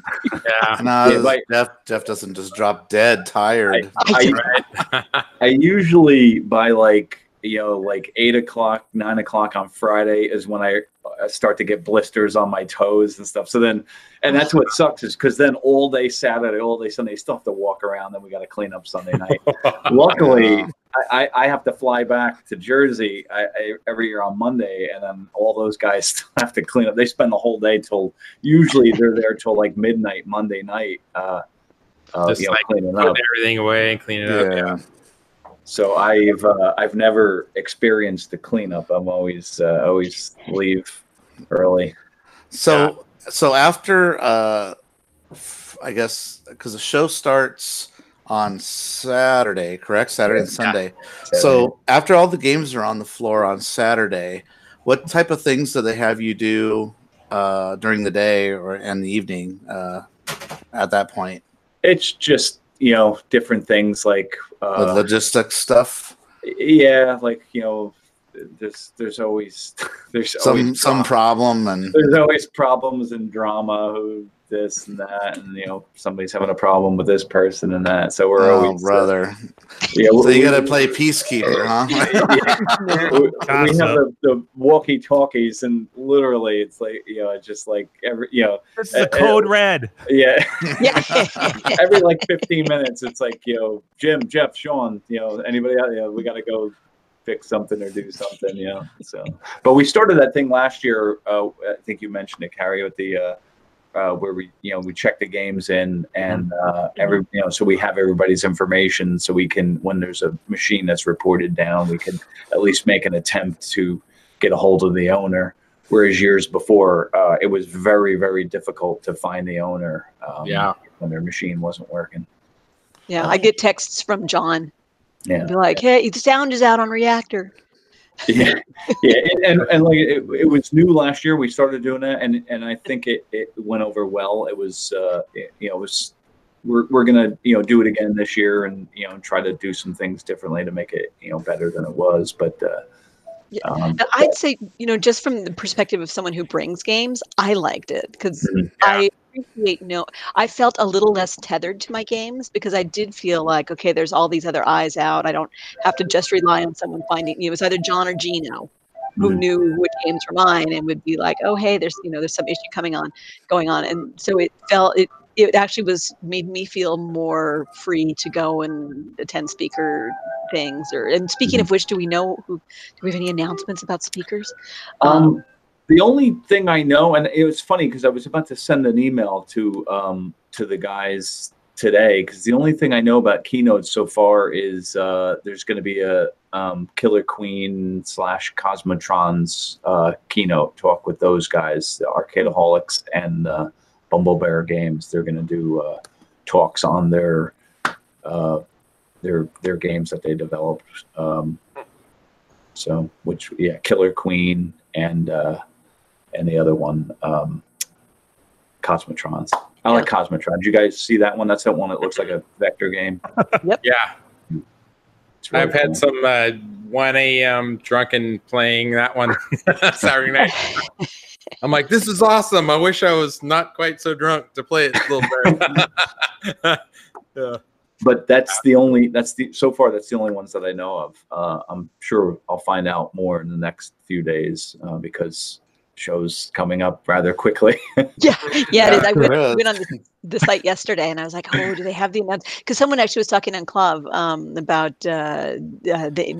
speaking about Major Havoc and the end of Major Havoc, and I'm like, oh yeah, are we going to have I wonder if Yeah, I'm like, oh, does that are the speakers announced yet? Because that's one of the things that I think really sets this event apart from other events that I've been to. I'm sure that there's other events that do this, but I mean, just the quality of speakers and the folks. It's so interesting to to hear. I mean, we're so lucky to be in Silicon Valley, where a lot of the folks are still living.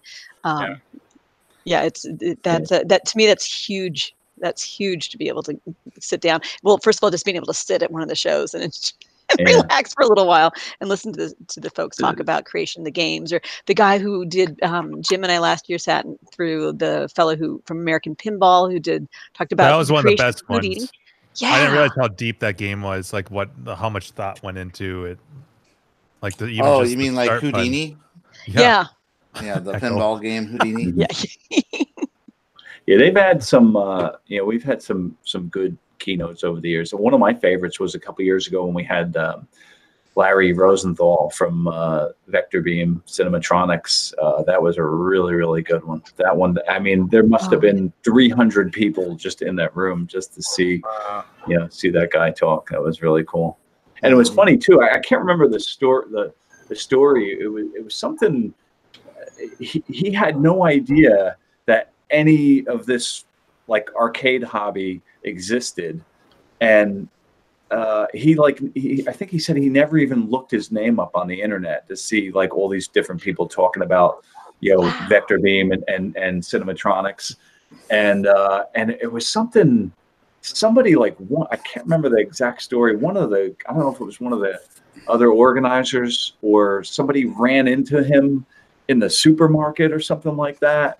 And it was something weird, like they just kind of bumped into him or something. I can't remember how the story went, and they got him to come to the show. It was like a last minute thing, and it was really, really cool to hear him talk. And he brought some of his stuff with him that he had over the years. It was cool.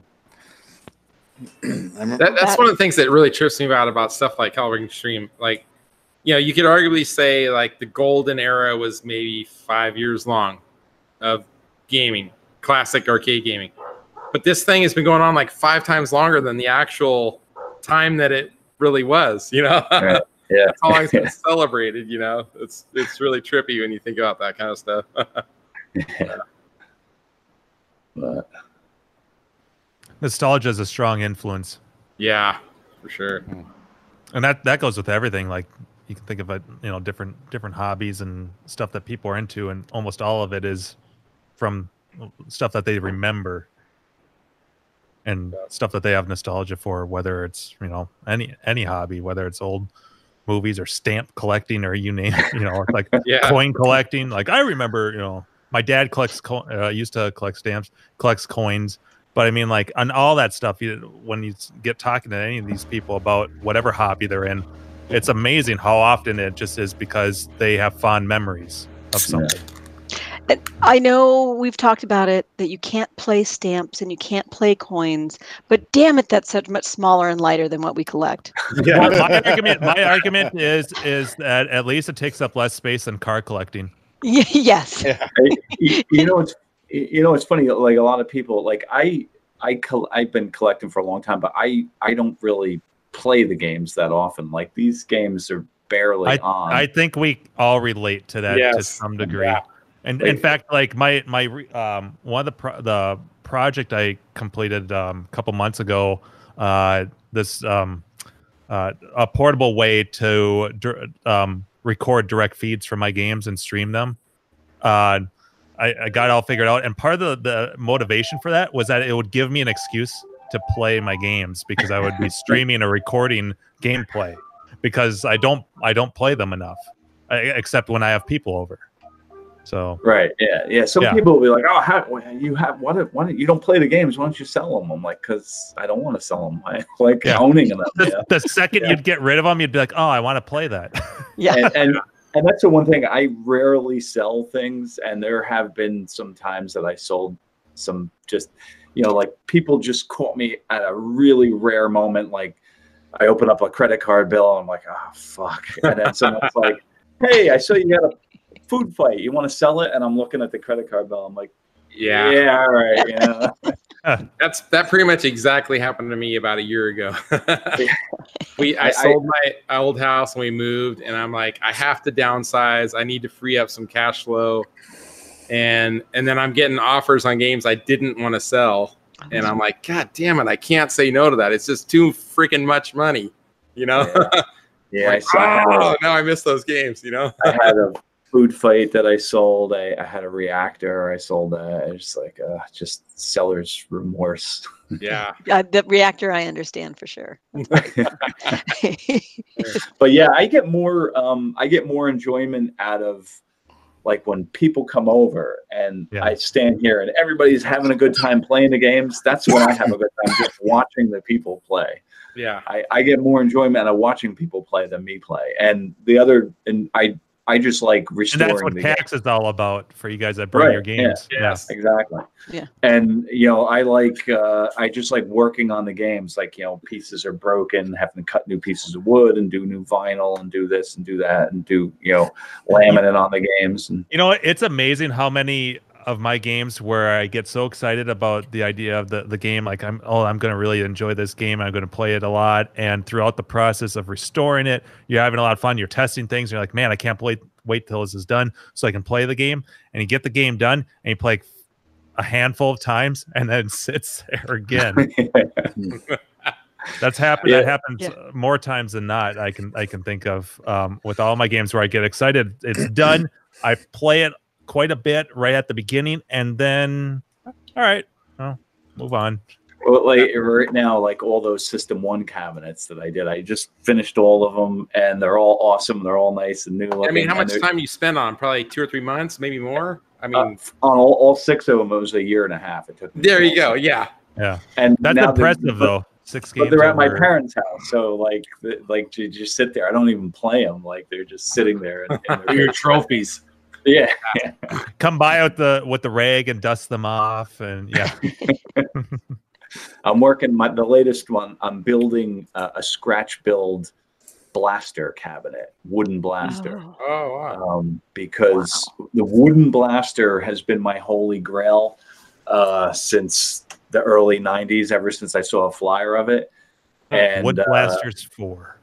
Yeah, and it's just so cool looking. The art on the wood blaster was awesome, and I would rather not have to take a second mortgage out on my house to buy one today, because I heard they could go upwards of over 20 grand. So what? Holy fuck! So, you're talking the upright, the wooden blaster, with the artwork. Not there's the a cockpit that was made too. The cockpit too, yeah. Yeah, there's like 2 in existence or something like that. Woodcock. No. Woodcock blaster. Cock blaster. Yes, there you go. Wood version. So the cabinet is real similar to Stargate. Yeah, it's got its differences. So I'm using a Stargate as a model, and I'm just making a blaster cabinet. The guy that drew the marquee for Relief Pitcher for me, I had him redraw the artwork on the sides of blaster. Wow. So I have that, and that's the project that I'm working on now. Yeah, because I mean, at that point, it's like it's art. I mean, to us, it's art. Yeah. It's not just a piece of electronics. There's the wood, the actual artwork. How the gameplay is. So it's like the whole package. And I'm gonna use that J-Rock's JAMA board for the game itself, because I don't feel like spending insane money on the original hardware for it either. So I've played the J-Rock version of it, the JAMA version, and it plays fine. I couldn't, I'm not because I don't own a blaster, so I'm not a huge player of it. It's like one of my favorites though. But I don't own one. So when I played the JAMA one, the J-Rock board, I'm like, this plays fine now. So I couldn't tell the difference between that and the original hardware. So I'm sure someone who's a blaster, player would be able to tell the difference. Now, isn't that one of the joystick for that? Isn't that one of the the controls are impossible to find? Or Oh yeah. that one? Yeah, it's a 49-way joystick, and it's got like a button on the top and it's a trigger and a button on the top. So it's like the Inferno joystick, isn't it, Carrie? Yeah, yeah, that's right. Yep. Another game. That was their original design for Punch Out, but then yeah. Yeah. I've only played Blaster at CAX actually, and I loved it was super fun, and I had no idea when I played it that I was playing something is that that was the not one? easily. No, I'm thinking of Blasteroids, right? I'm not thinking of Blaster. Oh yeah. I was trying to. Yeah, that's a damn it. Blaster is like it's the storyline continuation of Robotron. Like if you read the thing, and it basically like the robots took over the world, and so this is like the next step. You gotta save the humanoids, but why the isn't that game as it's not as good as Robotron? Because I was going to ask why isn't it as totally popular? different. It's like a totally cockpit different game. gameplay. Hey, Totally like flying through shit. Yeah. It's the story continuation of the storyline. Okay. But I mean, if you're a hardcore Robotron guy, you got to get that game. or not, because since the gameplay is so different. But I really like it because you shoot shit, and that's pretty much my. You're gonna have like 30. All your and you're games in space. In your garage one day are gonna be shooters. They're all gonna be space shooters. Yep, you're in space and you're shooting things. I'm like, yes, this is a great game. I love the game. It's just like they were pushing that hardware to its absolute limits. Like there's so many parts of the game where on original hardware where stuff starts slowing down because so much stuff is on the screen at the same time. The sounds are all overlapping and cutting themselves off. Like it's just like a big mess of sounds all cutting each other off. And it's like the coolest thing. I just like a lot of people are like, oh, that sounds horrible. But I'm like, I think that's just cool. Like they were just totally pushing that hardware to its absolute limits when they designed that game. But, yeah. Has some of the classic sounds too, which I like. Yeah, exactly. The Williams sounds. Yeah, somebody needs to repro that joystick. Because I've seen some hacks for it, but it doesn't seem like it's... I think I heard Doc from Galloping Ghost, they were reproed or did a couple of them or something like that. I read something about that, but I didn't contact him to see if he did do them or not. Yeah, my other great love is that I don't have is Inferno, so I covet John's. So he and I live about 20 minutes away from each other. So if I happen to head over, that's also got a joystick with a button on top, right? Yeah, doesn't it? Yeah, I think it's the same. Is it a trackball too, or is it just or is it two joysticks? I can't remember. I'm trying to remember too. I think it's two joysticks. I think you're right. Yeah, I think you're right. Two skinny joys, and one has a button on top. I don't know if they both. I don't think they both do once because one's shoot and one's moving you. Yeah. He Across brings the that little every year. platform. Yeah. I'm sure he'll bring that again this year. Oh no doubt. Yeah. But yeah, that's one where I wish that they were more available. I think that's a weird, fun game. Yeah. My goal at CAX is to always maintain the top slot on your Karate Champ. So I'm going to be pounding that game, looking to see if there's any competition. Because last year or the year before, there was definitely one or two people that knew how to play the game. And that was some of the most fun I've had. It was almost more fun than Street Fighter to some degree. Yeah. And now with the high score save kit in it. Well, yeah. The gauntlet's been thrown down. Mm-hmm. No resetting with the turning off of the game. Nope. Yeah. Maybe next year we should have a tournament for that. Yeah. Oh, that'd be badass. Flip a coin for which side. Yeah, we'll have to, but then we would have to find out if there must be other local collectors with Karate Champ. I mean, I know it's a valuable. Could you imagine game. a row of like 6 Karate Champ? Oh my god! The sounds alone. And then on top of drawing for which side, you would draw like a number for which cabinet you'd be on, because the people would be like, "Oh, I like these joysticks better than these." Yep. Because that's how Street Fighter goes. That would look cool. Six karate. Oh, that'd be badass. They would. Yeah, it kind of would, because like the profile and how and just the cabinet design, they would stack up real nice. You could get them nice and tight together, and I have two though. I have Commando and Kung Fu Master in that same cabinet. Nice, yeah. I like those cabinets. They're solid. Yeah. Nice. Commando always sounds like a game about running around without your underwear on. Speaking of going Commando. Speaking of Commando, I was at this was like a month or two ago. I was at I was out for a friend's birthday party, and me and a buddy of mine, we decided to go across the street. There was this little, we had never been there before, this little tiny hamburger, hot dog, little mom and pop joint called Uncle Frankie's, I think. And it's this little like 50s style little burger joint, and they had a Commando machine in there, and I was like, oh, that's so cool. And it had no stickers from like an operator or anything, so they owned it, and it made me happy to see that. It's like it was pretty old school. It reminded me of like Pizza Hut days when Pizza Hut always had a jukebox and they had one vid, and that was it. Sometimes they'd have a cocktail, but yeah, it's cool that still happens once in a while. You come across that. So, anyways, now that I killed the flow here, Jeff, you got any crazy cock stories? Like anything that was like? Did you say crazy cock stories? Yes, exactly what it sounded like. Yeah, like let's see it. Come on. Did you have any hookers run in your room? So that's hotel. That's more hotel related. Well, it's still couch related. Yeah, you want to hear those stories too. and go.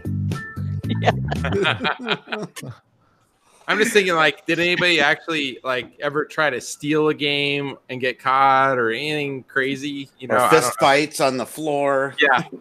No, I'm better at Donkey Kong. No, I'm better at Donkey Kong. No, shirts fly out. Yeah, thankfully thankfully no fights. That's never happened. I mean, there was a few years before we added that second room, where it was getting pretty congested in that room. So that, when we added that room, that kind of alleviated that and made it nicer. So, people aren't all on top of each other, because like the tighter you pack people, the more tensions. Mosh pit. Yeah. It definitely seems like there's like a 3 or 4 hour window where it's like you are smelling all the odors. Right? Oh yeah, where's Andrew to talk about that? Yeah, but just sweaty didn't we have people some on top phrases? of each other. Stinky ass clouds or something. And like there's that. nothing you can do about that other than try to spread out more, which they've done. So someone would walk by for breeze. Yeah.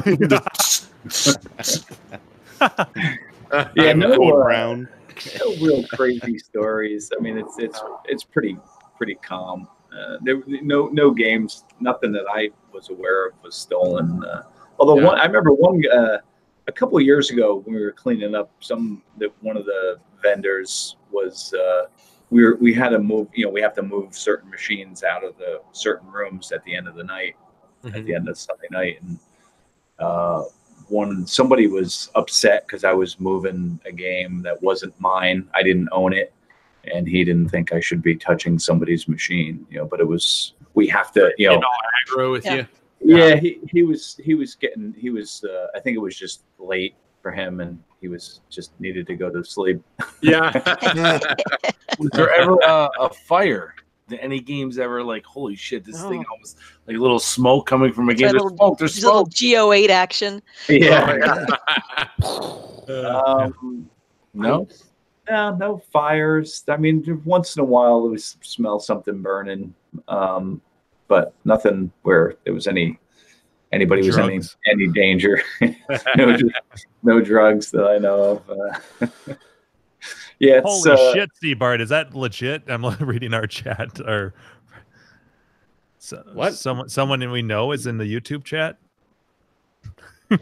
I saw your post. Look at our chat. You just posted. Yeah, someone is in the YouTube chat. We actually have 3 people that are stuck in there on their cell phones and tablets that can't do the IRC. Oh, so Seabart, read it off. Yeah, read it. Andy Baldman Is he bald? I'm assuming so. Oh, I Andy, left the pause. It took you that long. Really? he's the Ask Jeff if what relationship he has had with Don Bluth over the years. Has he met, talked, worked with him ever because of DLP site? And does Don have an opinion about it, etc.? Yeah. Back in, it was probably sometime around 98 or so, the site, maybe 99, the site started to, pick up some traction.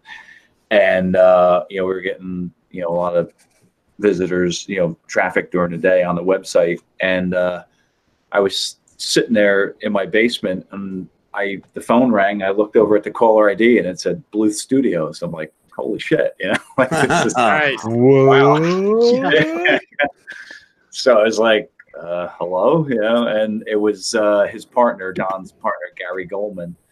And he just called. He said, they were looking at the website, and we talked for probably about, I don't know, like an hour and a half, and it was really cool. Like, I mean, he just called to introduce himself, and he tell me all kinds of stories about stuff from back in the day, when they were making the game.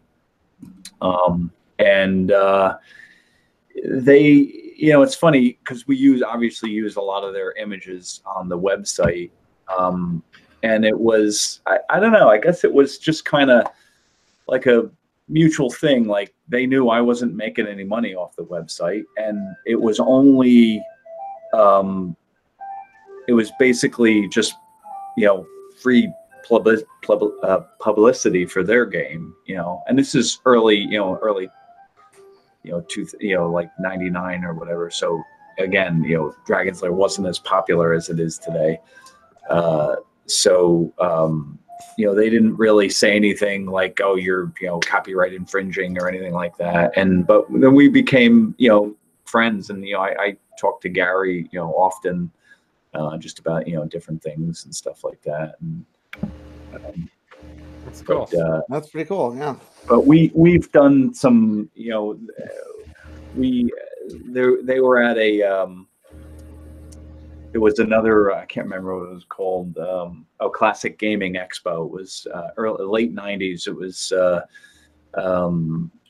we were presenters of awards for them, for Don and Gary and Rick Dyer and John Pomeroy. Those were the four guys that created the game Dragon's Lair. So we've been to a few different events with them over the years. Was that when they were promoting their Dragon's Lair 3D game on Xbox and PlayStation or whatever? The next year after that, they were promoting the game. Yeah, because I remember at that event they were signing autographs and stuff and talking about the game and stuff. Yeah. So I think that's a defunct show. I don't think they do that show anymore, right? Classic Gaming, yeah. Yeah. They in Vegas. Yeah, they did it for a few years, then they stopped, and then they were doing it like maybe every other year, and then they stopped again, and then they tried to start it up again, and then I don't know. Yeah. Didn't go over good, I guess. I have a poster my brother bought me. It's in a frame, but I'm gonna have to pull it out in like 2 seconds because Don Bluth and someone else autographed it. Like he bought it. Like, oh, I got you this big Dragon's Lair poster, and I don't have. My basement's a shitsole right now. I need to. Is that the one that looks like a movie poster? That one? Yeah, I'm gonna because now I'm curious who else. So it's Don Bluth. I'm gonna see. There's two signatures on it, and I don't know who. I know Bluth and somebody else. It's probably Gary Goldman. That's his partner. All right, I'm gonna look. Gary Coleman. Yeah, Coleman. What you talking about? Yeah. Yeah. Jeff, have you ever gotten a chance to play around with the Halcyon system at all? I have. The guy, one of the guys who runs the website with me, Dave Halleck, he actually has a couple of the Halcyon systems. Oh, wow. So I have seen him. It's really, really cool. Plays Thayer's Quest. Yeah. Voice activated. Mm-hmm. And for voice activated for 1983 or 84, whenever, that's pretty impressive. Yeah. It was like electronic voice too. It wasn't like a recorded voice. It was an actual, sample. No, it wasn't a sampled voice. It was like a speak and spell voice. Synthesized. Yeah. Ooh, And the I like same the voice deepness. is in Thayer's Quest. That same voice is in the arcade Thayer's Quest. Yeah.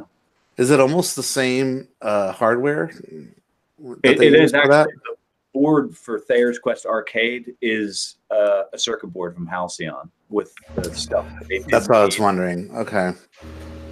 So Jeff, do you drink? I don't. Yeah, I don't drink. I just I have water. That's it. I've learned to ask people, and because I'm actually quite surprised by the number of people that drink versus don't. Like, I can't assume anything. Like, for some reason, I just figured, oh, everyone likes arcade games, likes booze.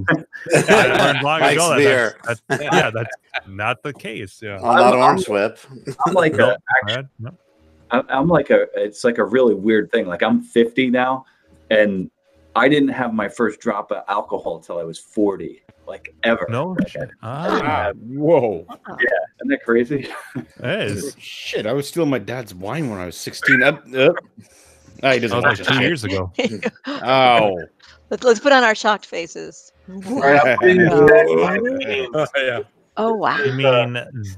Gary Oldman, John Ramsey, and Don Bluth autographs on this. Nice. Oh, John Pomeroy. Who was it? John who? Pomeroy.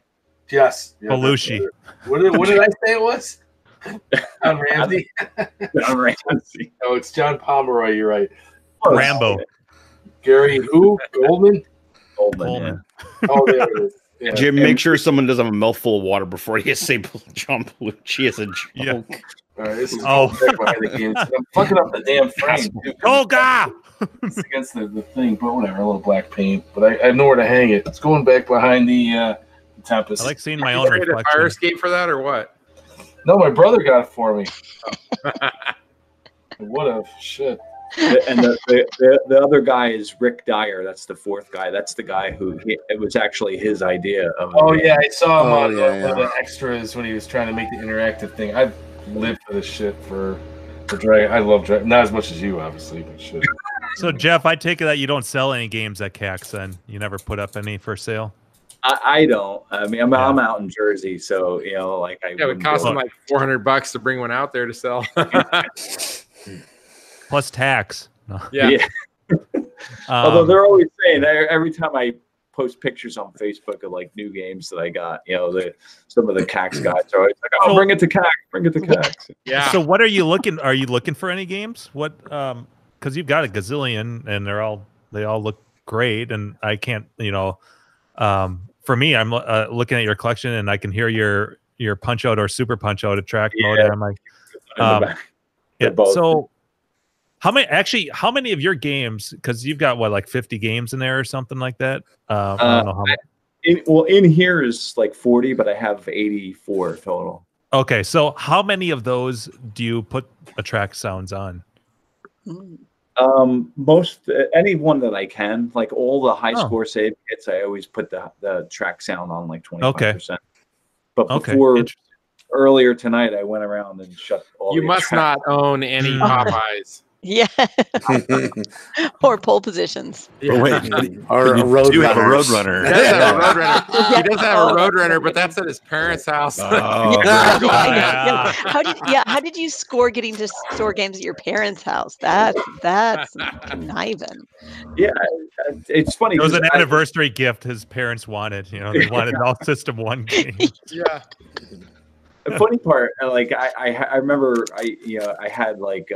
I mean, this is years ago, but I had like hyper sports and track and field at my parents' house, and this was when I was still living at home. And I came home one night, and like I'm walking into the garage, and I hear like pounding. I'm like, "What the heck?" I come into the basement, and my parents are sitting there playing like hyper sports. Oh, it's super funny to see that. That's the best. I love my mom likes Arkanoid a lot because it reminds her of Breakout. And then she also liked Mega Touch, but she's like has this paranoia about getting addicted to games, like because like in her family, people gamble and stuff, and she's so paranoid that she'll get addicted to stuff. So I remember when I was laid off from a job in 2011, and for like 2 weeks before I found a new place to live, I had to move back home, and that was when I was finishing up my first Mega Touch. Actually, Andrew has it now, and I was like, Mom, you'd love some of these games, and it's even got Sudoku on here, you know, and she loves that game. She's like, she played it twice, and she's like, all right, I'm done. I don't want to get addicted to this. I don't have any. Mom, yeah, your mom going to addictions. SA, Sudoku Anonymous. Yeah. Mhm. Yes. Yeah, maybe 3-4 months ago, my parents were over. We had an extended family over, and my mom was like, I really want to try to play some of your games out there. You know, what one should I play? And my kids are both like, oh, Super Sprint. That's a really fun game. Like, that's their favorite game. And I'm kind of like, all right, you can try it, you know. But, I mean, it's like fast reaction, the spinning the wheel. Yeah. And she's like driving it slow, you know, like, where's the, you know, she needs like the 10% speed version. She's like, I can't get this. And then she just gave up, you know. Your blinker on. Was she driving with the steering wheel up here? Yeah, pretty much. Yeah, 10 and 2. The eyes barely. Hold on, I have to turn with the wheel so I can see. Yes. How do I go reverse? Yeah. Hey, when my 80-year-old dad restored that Operation Wolf gun, and then 3 years later, he finally saw it in the game in my garage like 2 weeks ago, and his face was like, my son's playing, and I'm like, see, Dad, this is awesome. Yeah. You know, 'cause he took apart the motor, and now the other one I have, I think I'm gonna have to just give it away because nobody wants it, the broken one, or I think I'm actually gonna part it out, or just take the monitor out and get rid of it. I wouldn't feel too guilty about doing that. That's I mean, nobody wants game to come by. And it's big. Just pretend like you're Jeff in the mid-90s. Just go throw it in a dumpster somewhere. I might actually just free cabinet. I'm going to take everything out of it and just say free cabinet because I want it out of the basement. Great for your man cave and MAME project. Yes, there you go. Yeah. This is super rare. Yeah. Oh, hey, Mock. Oh. Yeah. A friend of mine he was a tech at an arcade back in the 80s. Okay. And he was telling me stories like he was in 83 when Dragon's Lair came out. He was, you know, in his mid-20s, I think. And so he was the tech at this arcade. So I didn't know him back then, but I know him now. But I used to go to this arcade that he worked at. And I remember I was this little kid and I would see that guy. It'd be like, oh, that's that guy that collects all the quarters and fixes the games. Like, he's so cool. You know, I want to be like him. Yeah. But he's got the metal thing on the waist, right? And he's like, you know, dropping the cord. That's right. Oh, those things are fucking sweet. Yeah, I want to change the belt. I want to do some role playing with that somehow. Lick them and stick them. I know it sounds kind of gross, but like there's something about that, like a power move. Probably got the loonies, you know, ready to. Yeah. I did one as a paper boy. I'd collect, and I had that on my belt. Paper was my wife comes out the $2.35. garage, they're all hair sprayed up, wearing bright pink clothes, you know, chewing bubble gum. Can I get some quarters? Yeah, all right. You know, here you go, honey. But yeah, I'm off work at 5 o'clock. Yeah. I didn't meet this guy until like years later when we were like older. And then, I was like, oh yeah, you worked at, the arcade Fun and Games. I used to go there when I was a kid, blah, blah. So he was telling me all the stories about back then. And he's like, oh yeah, Dragon's Lair. And this was a really big arcade, one of the biggest ones in New Jersey. Like when Dragon's Lair came out, they had 7 Dragon's Lair machines. It was like oh my god, But I remember in like like 81, 82, they had, when you first walked in, down the one wall, they had like 10 Donkey Kong machines next to like 8 Centipede machines. It was just like they had multiple machines. Wow. But anyway, so he was telling me the story about Dragon's Lair. He's like, yeah, I remember one night the owner came in. He's like, you got to clean up the back room, and there was all this stuff piled up, and this was kind of, it was probably sometime in 84, like when, they were pulling all the Laserdisc games off the floor. So he said we had stacks of Laserdiscs, all these Dragon's Lair discs and all this Space Ace discs. And he's like, yeah, me and my friends were just hanging out in the parking lot. The arcade was in a mall. And he's like, did he use them as fucking frisbees? Yeah, he said we were in the parking lot drinking like late at night, and we were just taking the Laserdiscs and seeing if we could fling them toilets across the parking lot because the mall was closed. Oh man! Oh man! It was closed until Marty McFly was going by at 88. Yeah, 88. Wasn't ready for that one. Yeah. The velocity of 21 gigawatts. How many different sounds do you have? Too many. Too many. We stopped asking that question. Well, it used to be somewhat reasonable, and then Mock sent you like 10 times what you normally have, right? Yeah. Play the topper. Play the topper one. See if Jeff knows where this is from. How's that for a topper? What that's from? No. Oh, Is that from Wreck-It Ralph? that's from Lidsville. Like HR Puppet Stuff and all those shows from Sid and Marty Krofft. I don't abuse the cartoon ones enough. There was that one where the I don't know mall. there was one night where someone was talking about like slipping on something. And I played the it was just like I have my moments. Usually I just annoy people, but like I would say like I'm usually good for like one well-timed sound per show. Or how about the I know something I won't tell one? I like that one. You haven't played that in a while. Mock, we'll play this game after the show. Hey, play this one. Play that one. Yeah, who knows? Well, you haven't played that one in a while. Sound effects are sound effects are definitely important. You do like a stupid joke. The rim shot did it.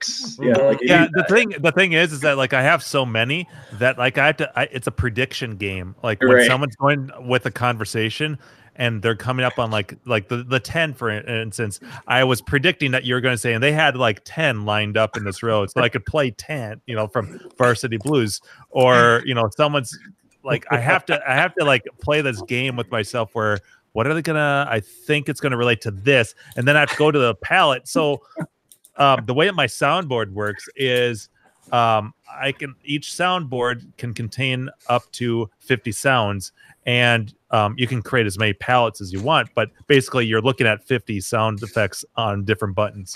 And so I have them all categorized. But the thing is, I have like 30 palettes of 50 sounds. And so it's buttons. Yeah.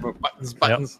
Yeah, exactly. So it's a predictions game. I have to first, okay, and then where's that sound? Okay, and then so I have palettes that I've made based on how often I use certain sounds. So like the common ones. Yeah, so I have like 3 of those, and then I have a bunch of musical ones. Mock was talking about like some I call them cartoony sounds. And so I have a palette for that, and I have a palette for clips from our show. Like clips that I've pulled from previous shows that people have said. A lot of Buffett sounds, some from John Jacobson, stuff like Gak laughing. Then I have a palette about just fart sound effects, and which surprisingly I haven't used once tonight. Yeah, and I haven't heard a Jacobson sound in a while. That would have made me laugh if you threw one of those in there once in a while. Yeah, because I haven't heard one in a long time. Oh yeah, I wish you would. Oh yeah. Oh no. Yeah, that one. Try to get a free flight out to CAX this year, or what? Huh? What is this? Weren't you gonna try to get a free flight out to CAX this year? Who, me? Yes, you. No. I got my brother. It was not that long ago that it was looking pretty good. I have to see him. I haven't talked to my brother. Lost his job, so he was kind of depressed, and he lives in San Oh yeah. Oh no. I thought I'd fly in because my wife works for an airline, so I don't have to pay to fly. So I thought maybe all right, come on, I'm gonna fly and get me. We're going to this arcade thing. I think there's a Target not too far from there. We can get you an air mattress. Crash in my room. Oh god! Yeah, just make it happen. A couple backup pairs of underwear. Yeah. I know. I'm known for sharding there, Jeff. Dave, we have a Code Brown in the Grinkers bathroom. Too much greasy food. You can't trust a fart when you're 47. I love that phrase. Can't trust a fart. I trusted it. So good. Oh, man. And then I hear Chris Gack in the bathroom as that happened, and I'm like, "This is comedy." I put my underwear in my pocket. I'm walking out of the stall. I have to show him because this is. You're like, all right, you have to see this. I have to show you. I'm like, all right, bring it. Looks at it. He's like, yeah. Oh my god. Or as Mock would say, wow. All right. Well, on that note, it's 1 o'clock out here. Yeah, And I got sure. I got to get up at 5 tomorrow morning. So Hey, Oh. yeah, no, I really appreciate you coming. Yeah, thanks for coming Yeah. on, and we'll Hey, see no, you guys. and you're come good up to dude. Grinkers, damn it. We'll Yeah, see you in a man. week. Well, we will put the pressure on you at CAX. And Yeah. Jeff, if you're free on a Tuesday night, reach out to me. I can get we can set up, get you a link. definitely, yeah. There's Thanks a for waiting list, but we might be able to squeeze in.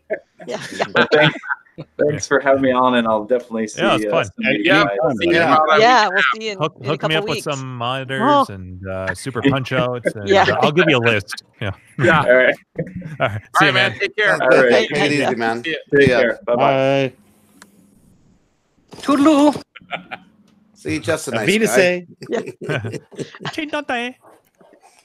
Ciao. Yeah, yeah. I got to piss. I'll be right back. You guys gonna still be here? No. Can I? At least one of us will be. I have to find out why Andrew's walking around. And he said he's gonna. Yeah. What's he doing? What you What doing, does your- Andrew? what does your boxer strap say tonight? Maybe he's walking out. Tuesday. Tuesday. Monday. Oh no, dang. these are Saturdays. Oh no. Oh, no. Yeah, not again. Skid Third marks. day in a row. It's wash month. Yeah, that's, it just says laundry July. day. It's your July boxers. All right, I'm muted, Andrew, I He's think. muted. He's Oh, muted. then why do they say December? Yeah. No, but so I remember I showed you guys that the Lego thing or the Yeah, Rubik's thing. Yes. Yeah. Oh, I So- thought you were texting. I do have new cubes on the way, but when I was laying it out, I said cubes. when I was laying it out, I realized that based on the number of cubes I had, I wanted to add a whole nother row, but that meant that I had to move it down by 1 pixel. So basically, I just finished resolving all of them a minute ago, shifting all of them down 1. You have way too much time in your hands. I gotta piss. Well, So you Dave, guys you're, roll you're, like that was very 200 accurate. cubes. He's got a lot of time on his hands, Hands. but everything else he's out of time. So like, I gotta piss. How many Rubik's cubes are in right on that table? On the table right now, 176. Holy fuck! You Jesus. basically had to resolve them all tonight. Actually, 180. Yeah, I had to resolve all of them because they were 1 pixel off. I didn't realize that the colors matched up that well. I mean, you know. Okay. I mean, I would say, I mean, it doesn't look like Donkey Kong. It's very like the colors maybe a little bit deceptive. Yeah, but you're it's right. It like looks like shit. very red and it's not brown. Yeah. Ooh. But is it I'm gonna burgundy? make a Donkey Kong out of Never Too Hungover. Is it red or brown? No, we're not doing that again. No. That's Is a it- slippery slope. This better turn red. This better turn brown. So The is whole it? thing like was like pointless because like all I was saying was it was terrible packaging. Why would they Yeah. make it? We can So, agree on that. Here's the shitty thing is Never Too Hungover or whatever it's called now, Drink aids. Drinkade.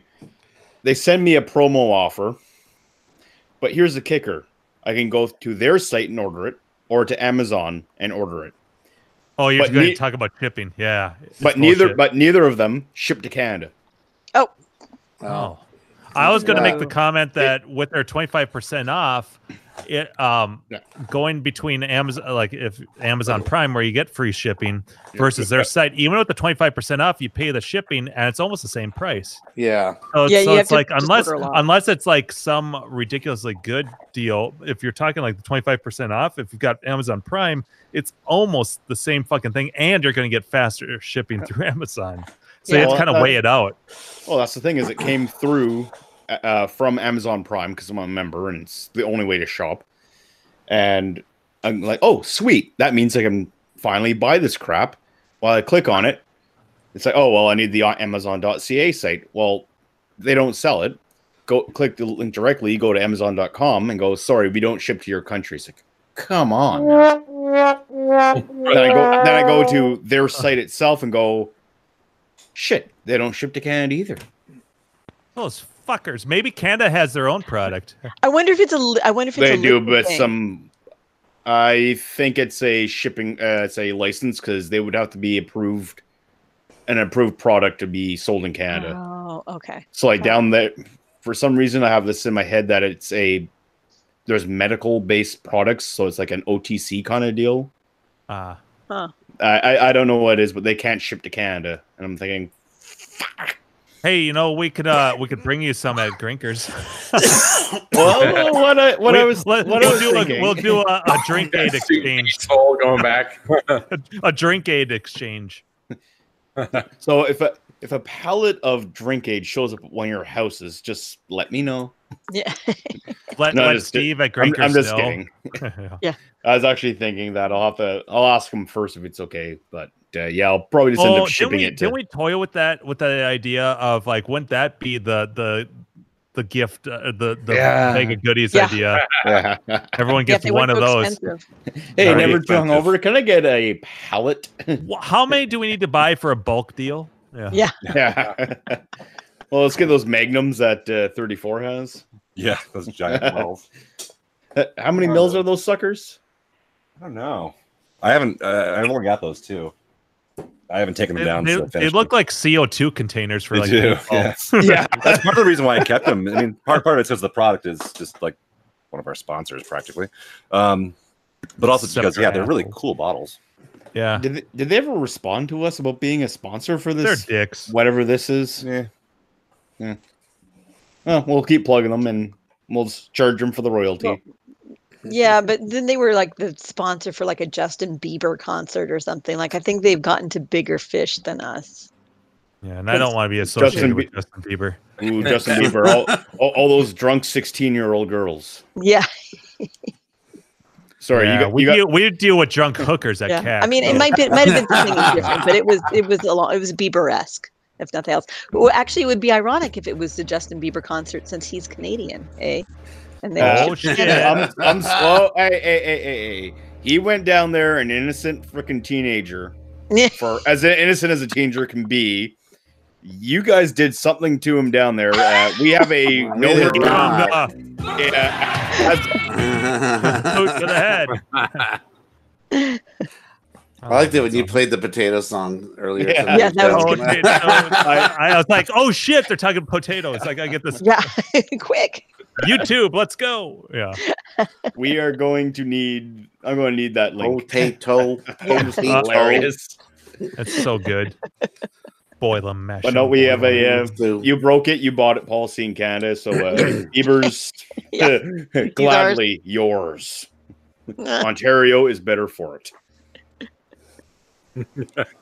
You guys think I should strip down that Operation Wolf and just keep the monitor? That'll be my only extra monitor. Dave, I support that decision. I mean, nobody. Yeah, why not? I mean, what am I going to give it?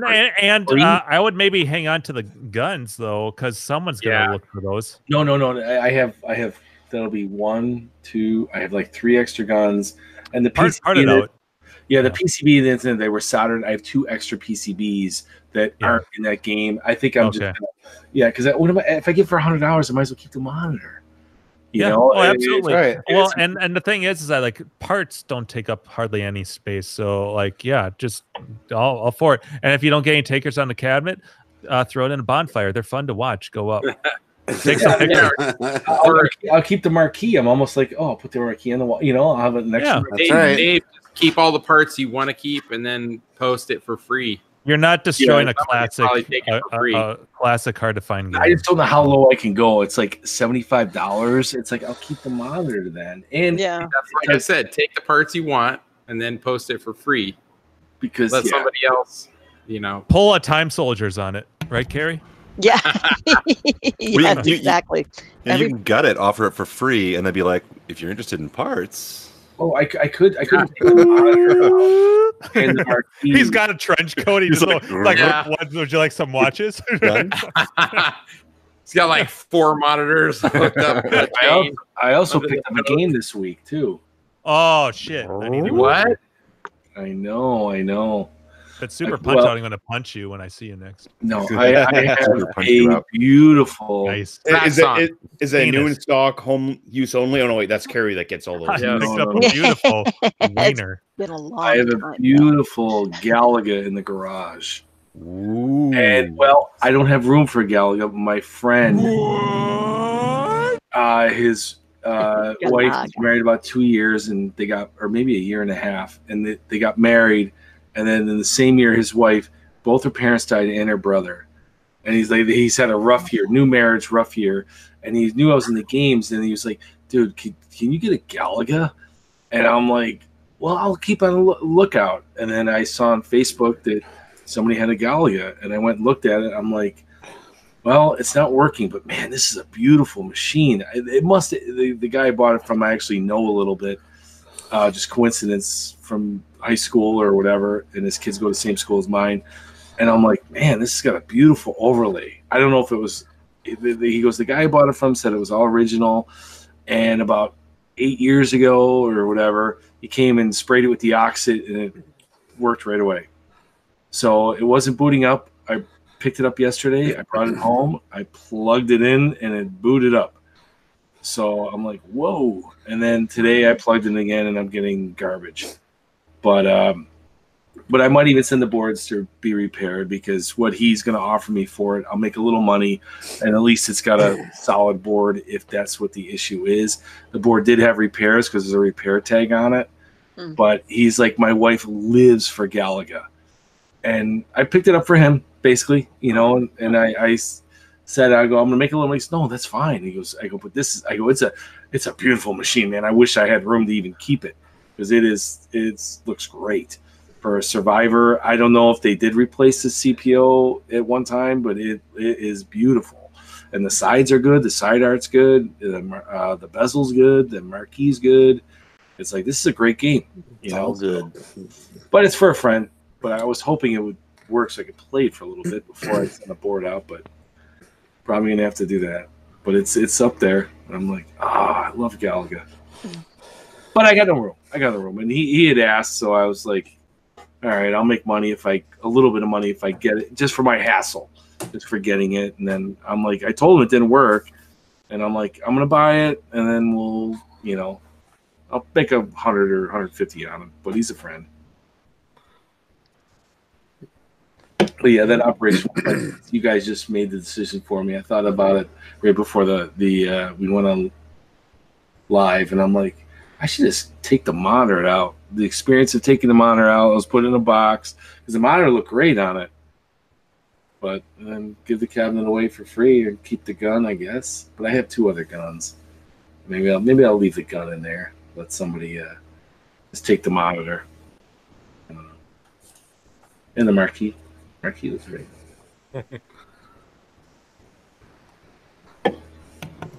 $60 and $1. Just saying. LCD, $16 LCD. And your controller is the gun. You're gonna move the joystick with the gun and pull the trigger to jump. I'm playing Donkey Kong with that. Donkey Kong with a trackball.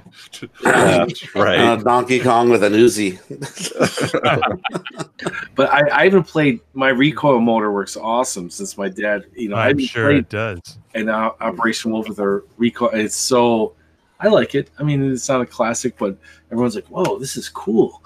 I'm like, "Yeah." My kids are like, "Oh, the gun game's back. It works." My son doesn't. He can't. He's only 6. He doesn't grasp. Like, well, how come he brought this game? How come we have another gun game in the basement?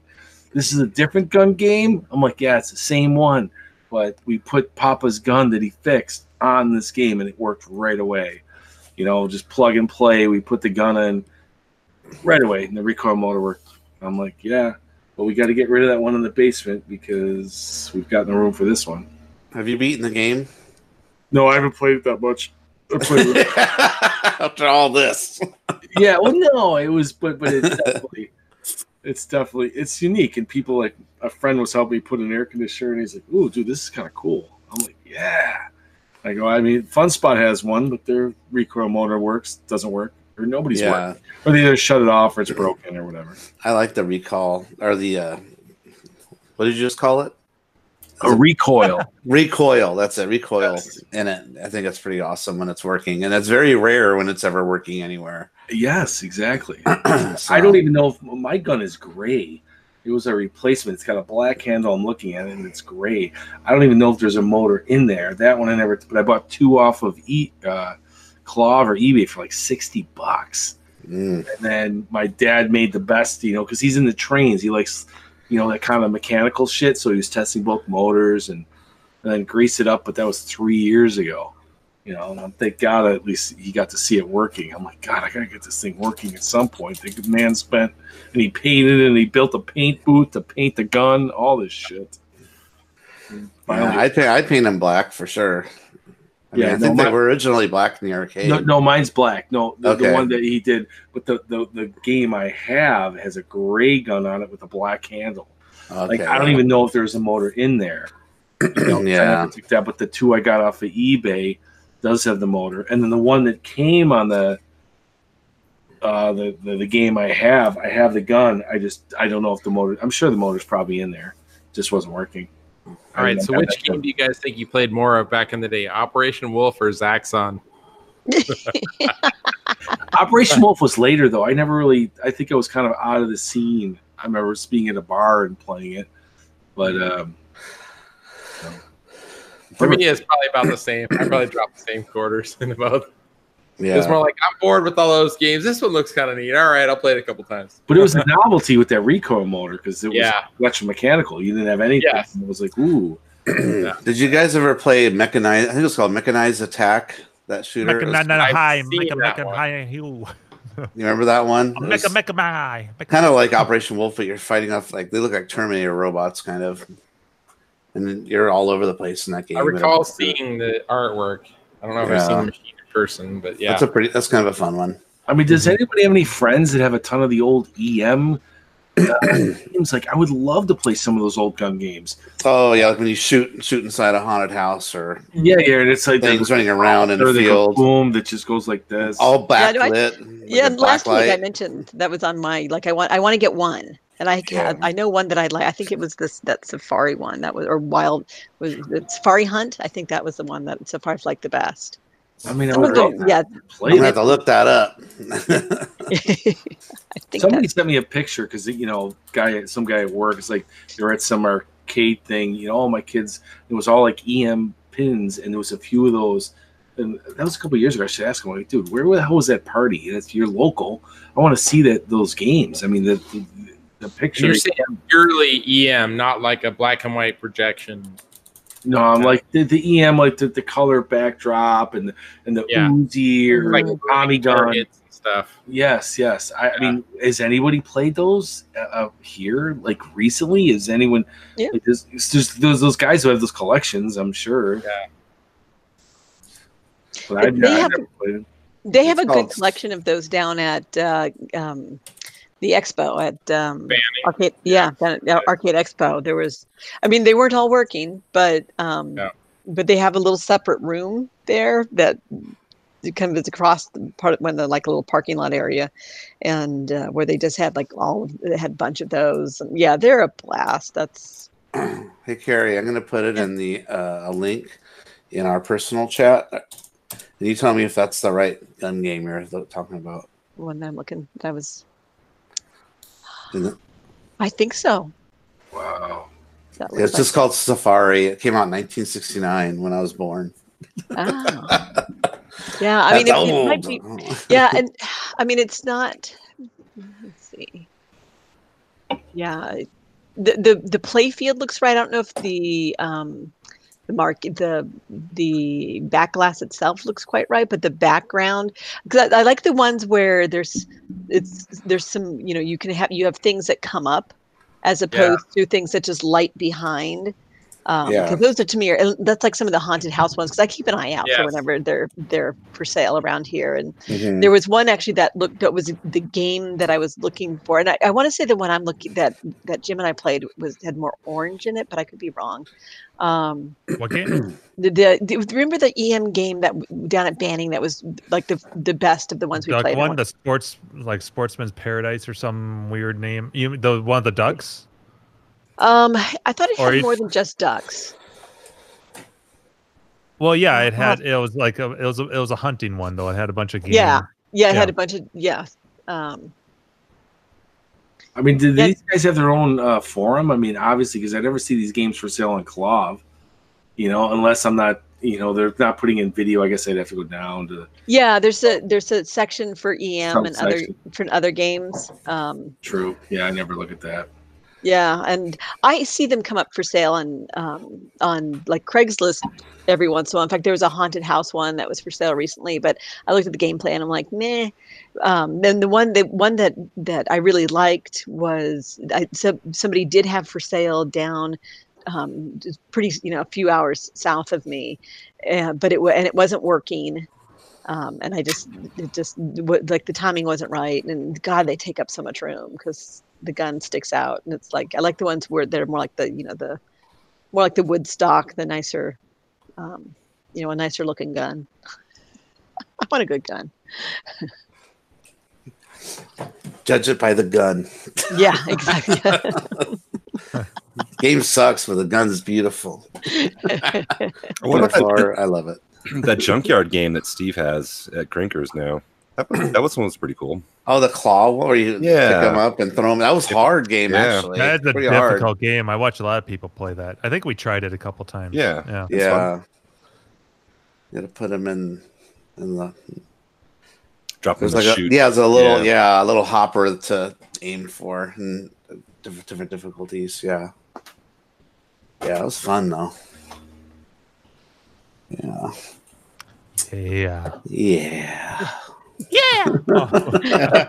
Like I kind of it's not I got a cool little decoration thing that because speaking of EM stuff, I have my ringer in the house, and then I got some things from so there was an old arcade back in I think it opened in the 50s and it closed sometime in the early 70s, I think, called Playland at the Beach here in the Bay Area.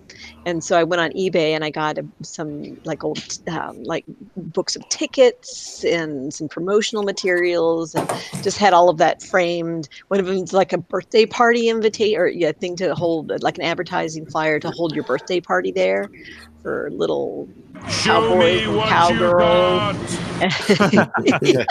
I'm impatient. Yeah. So I have those things, and then also I framed the advertising flyer for Ringer that came with the game that I showed on the show when I was showing off the Ringer. So I got to actually get to complete the decoration above the look, I can look through. Flip it around. Flip it up. Hold on. It's upside down. Thank you. Whoops. There you go. No, it's the upside down version. Keyboard. Whoa. So I like you seeing your face through the right. I know. I'm like, this way I can still see you guys. I can go off to the side, and it looks Carrie, you're like quite I'm the trapped score. Oh, yeah. Oh my God, it's so bad. Right. That's really so good, Dave. It's the corniest joke. Yeah. But it worked. I like Carrie could put her face in the middle and it says balls played. Oh. The ball players. I couldn't resist that one. I'm sorry, Carrie. That's quite all right.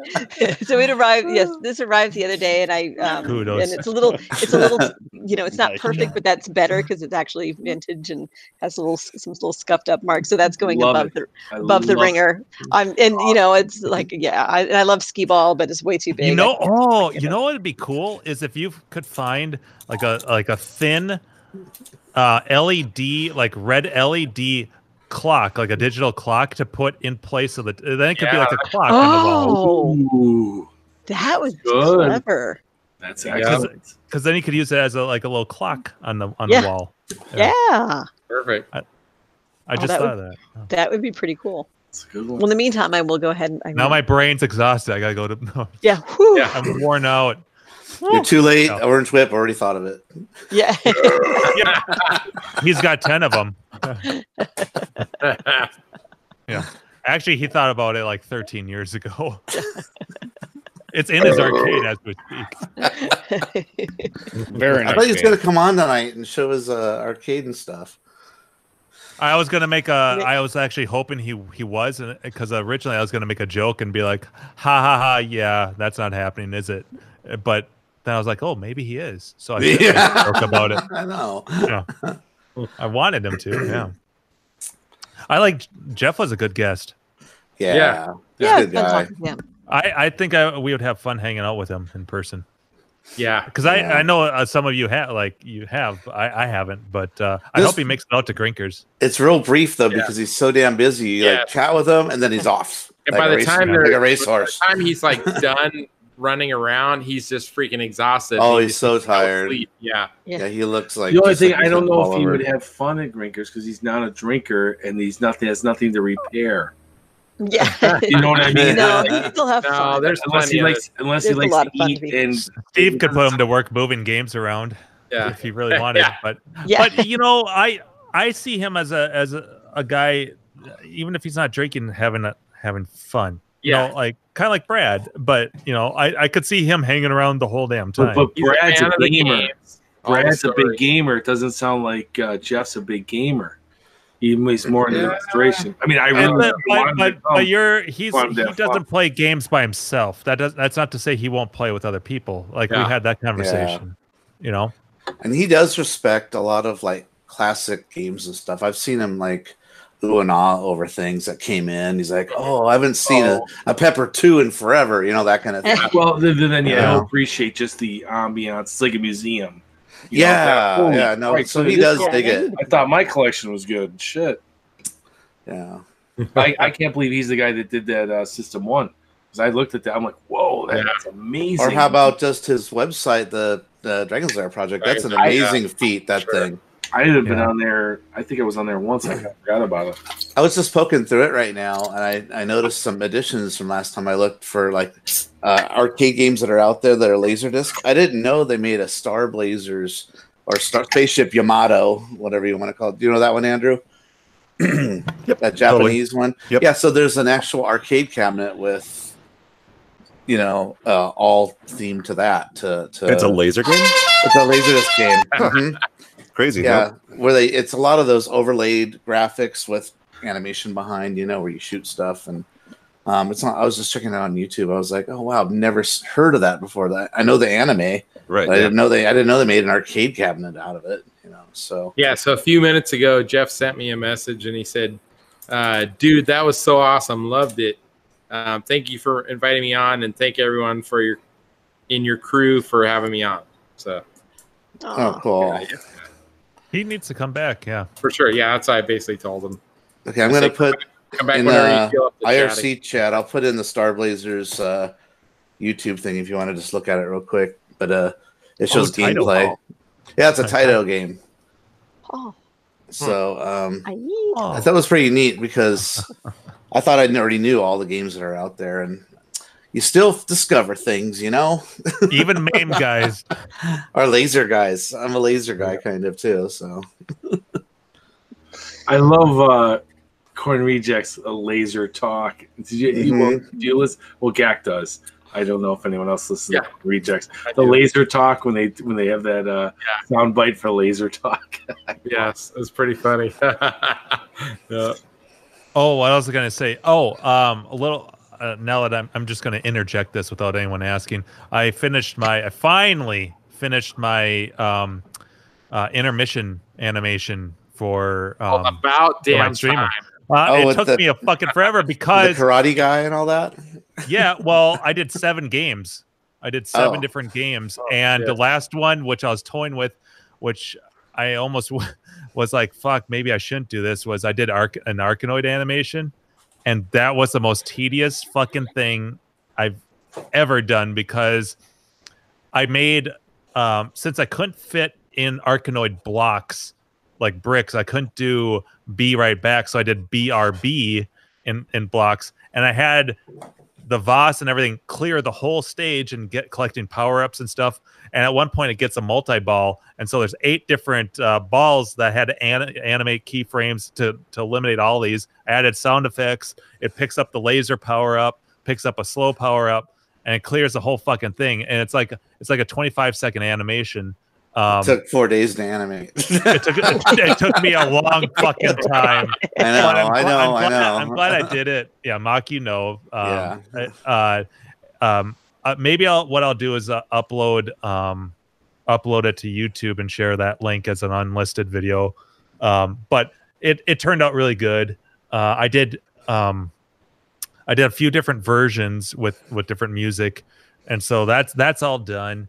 And I'm in the middle. I'm about halfway's done with my outline, with my little script outline for my video for the recording thing, because I'm going through the whole damn thing, like my troubleshooting, like, oh, I ran into this problem with this device, then I went here, and this didn't work, and it's going to be a long video because I'm about halfway's done, and in my Microsoft Word document, I'm on page 4 of just the commentary, and I'm just finishing up talking about how I realized I realized that the little Chinese Gombi's board or whatever wasn't going to work, and for whatever reason, and then I needed to amplify the signal. And so I'm at the part now where I'm just talking about how I used the Ultimark amplifier, and that worked, but it just wasn't a practical thing because it made this big mess of components. So I'm almost to the part where I've nailed everything down, but it's gonna be long. It's gonna be a long video. But anyways. All right, okay, live so stream on YouTube. Cheyenne. Yeah, Labor Day weekend live stream. Well, Labor Day weekend might be tough because Carrie's going to be here, and we're yeah. Well, plus or minus a couple weeks. Yeah, well, and that weekend's going to be really busy because we're not only are we going to State Fair and we're seeing some friends, but that's going to be the first video shoot for the Christmas video. Oh boy! Yep. We recorded. As you saw, we recorded the song. And I still have to swing and master it, but we recorded the song this last weekend because this one's more involved than any of the other ones. Because it's a little bit of a longer song, so we're like, we need to get a jump on this. I just keep slowly inching into, pretty soon we'll be running helicopters. Exactly. Craft services. They're the old CGI graphics and stuff. Craft services for our crew. I'm gonna eat 12 meals because I'm the entire crew. Yeah, exactly. You do it all. But hey, I'm hair and makeup too. Yeah, Carrie's there. She's talent. She's talent. I'm at least exactly. I'm the talent and hair and makeup. Yeah, and the attorneys. That's right. Yeah, can you draft up a contract? And you're probably HR too. Yeah. I get paid peanuts. You get paid never too hungovers. Andrew, are you drinking water? I switched off a beer to fucking rain. What the hell's rain? Water. Oh, rain. Oh, my God. That's why you've been so quiet. Yeah. What's wrong with you? Come on, Jim O'Dean's drinking a wine glass. Be more manly. The sky is falling. The world is ending. Yeah. I just switched to water because it's actually I've got a sore throat. I'll help you with that. I got a sore throat. I am. It's got a tickle. It's got a tickle. I'm sorry. Let me tickle your throat, buddy. Dave's nodes are swollen, if you know what I mean. Andrew, no, Andrew. No.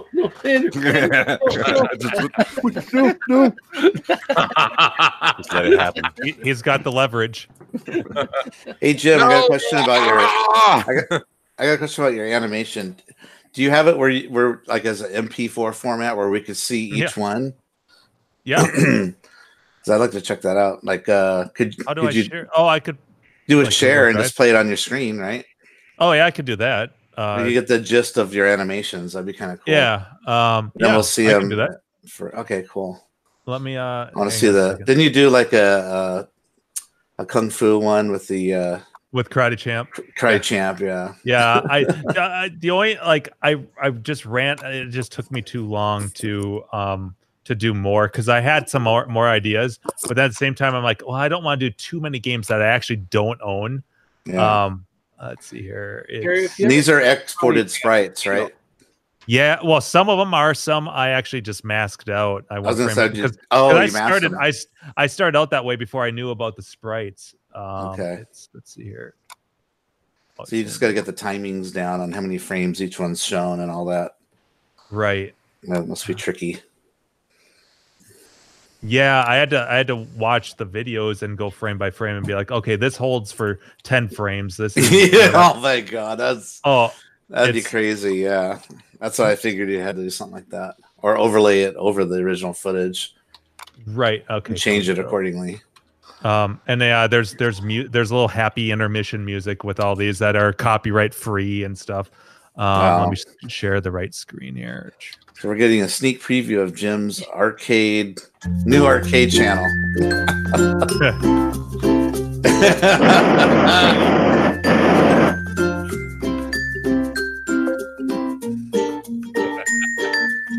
That sucks. Yeah. That's pretty awesome. I like it. Yeah. He backflips, forward flips out of there. When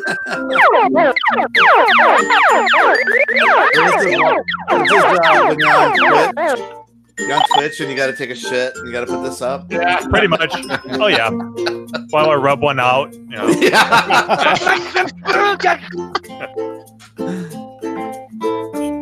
I still haven't watched I only watched like a minute of the guy. These are really good.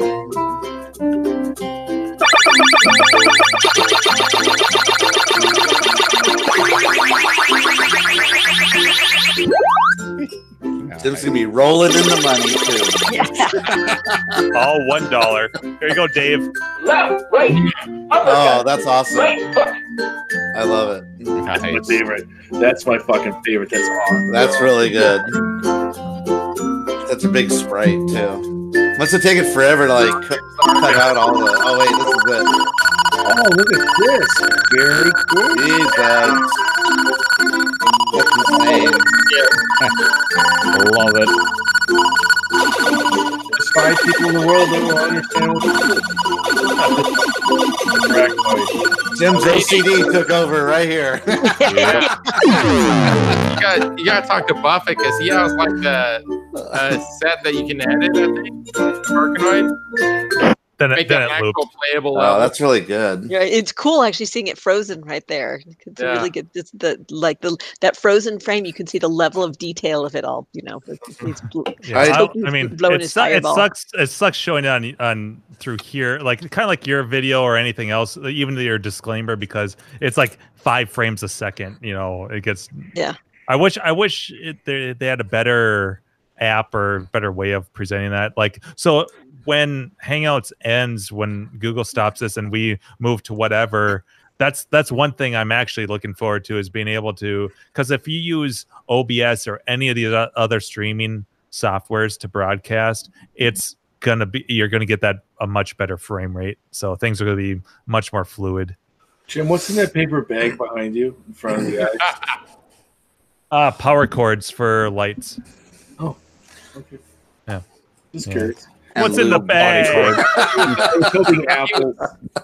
He was hoping a 6-pack of Bud Light. Sex toys. Vibrating butt plugs. Yeah. Ooh, they vibrate. Mock, you're dirty. And a little You buzz. dirty man, you. Eating butt plugs. I mean, who the fuck would say that? Me. Do you know who you? Yeah. What are you new, Dave? You know what you're in for. It was so quick. He didn't even think about it. He was just like vibrating. We know what we signed up for when we started this show. Knew the job was dangerous when you took it.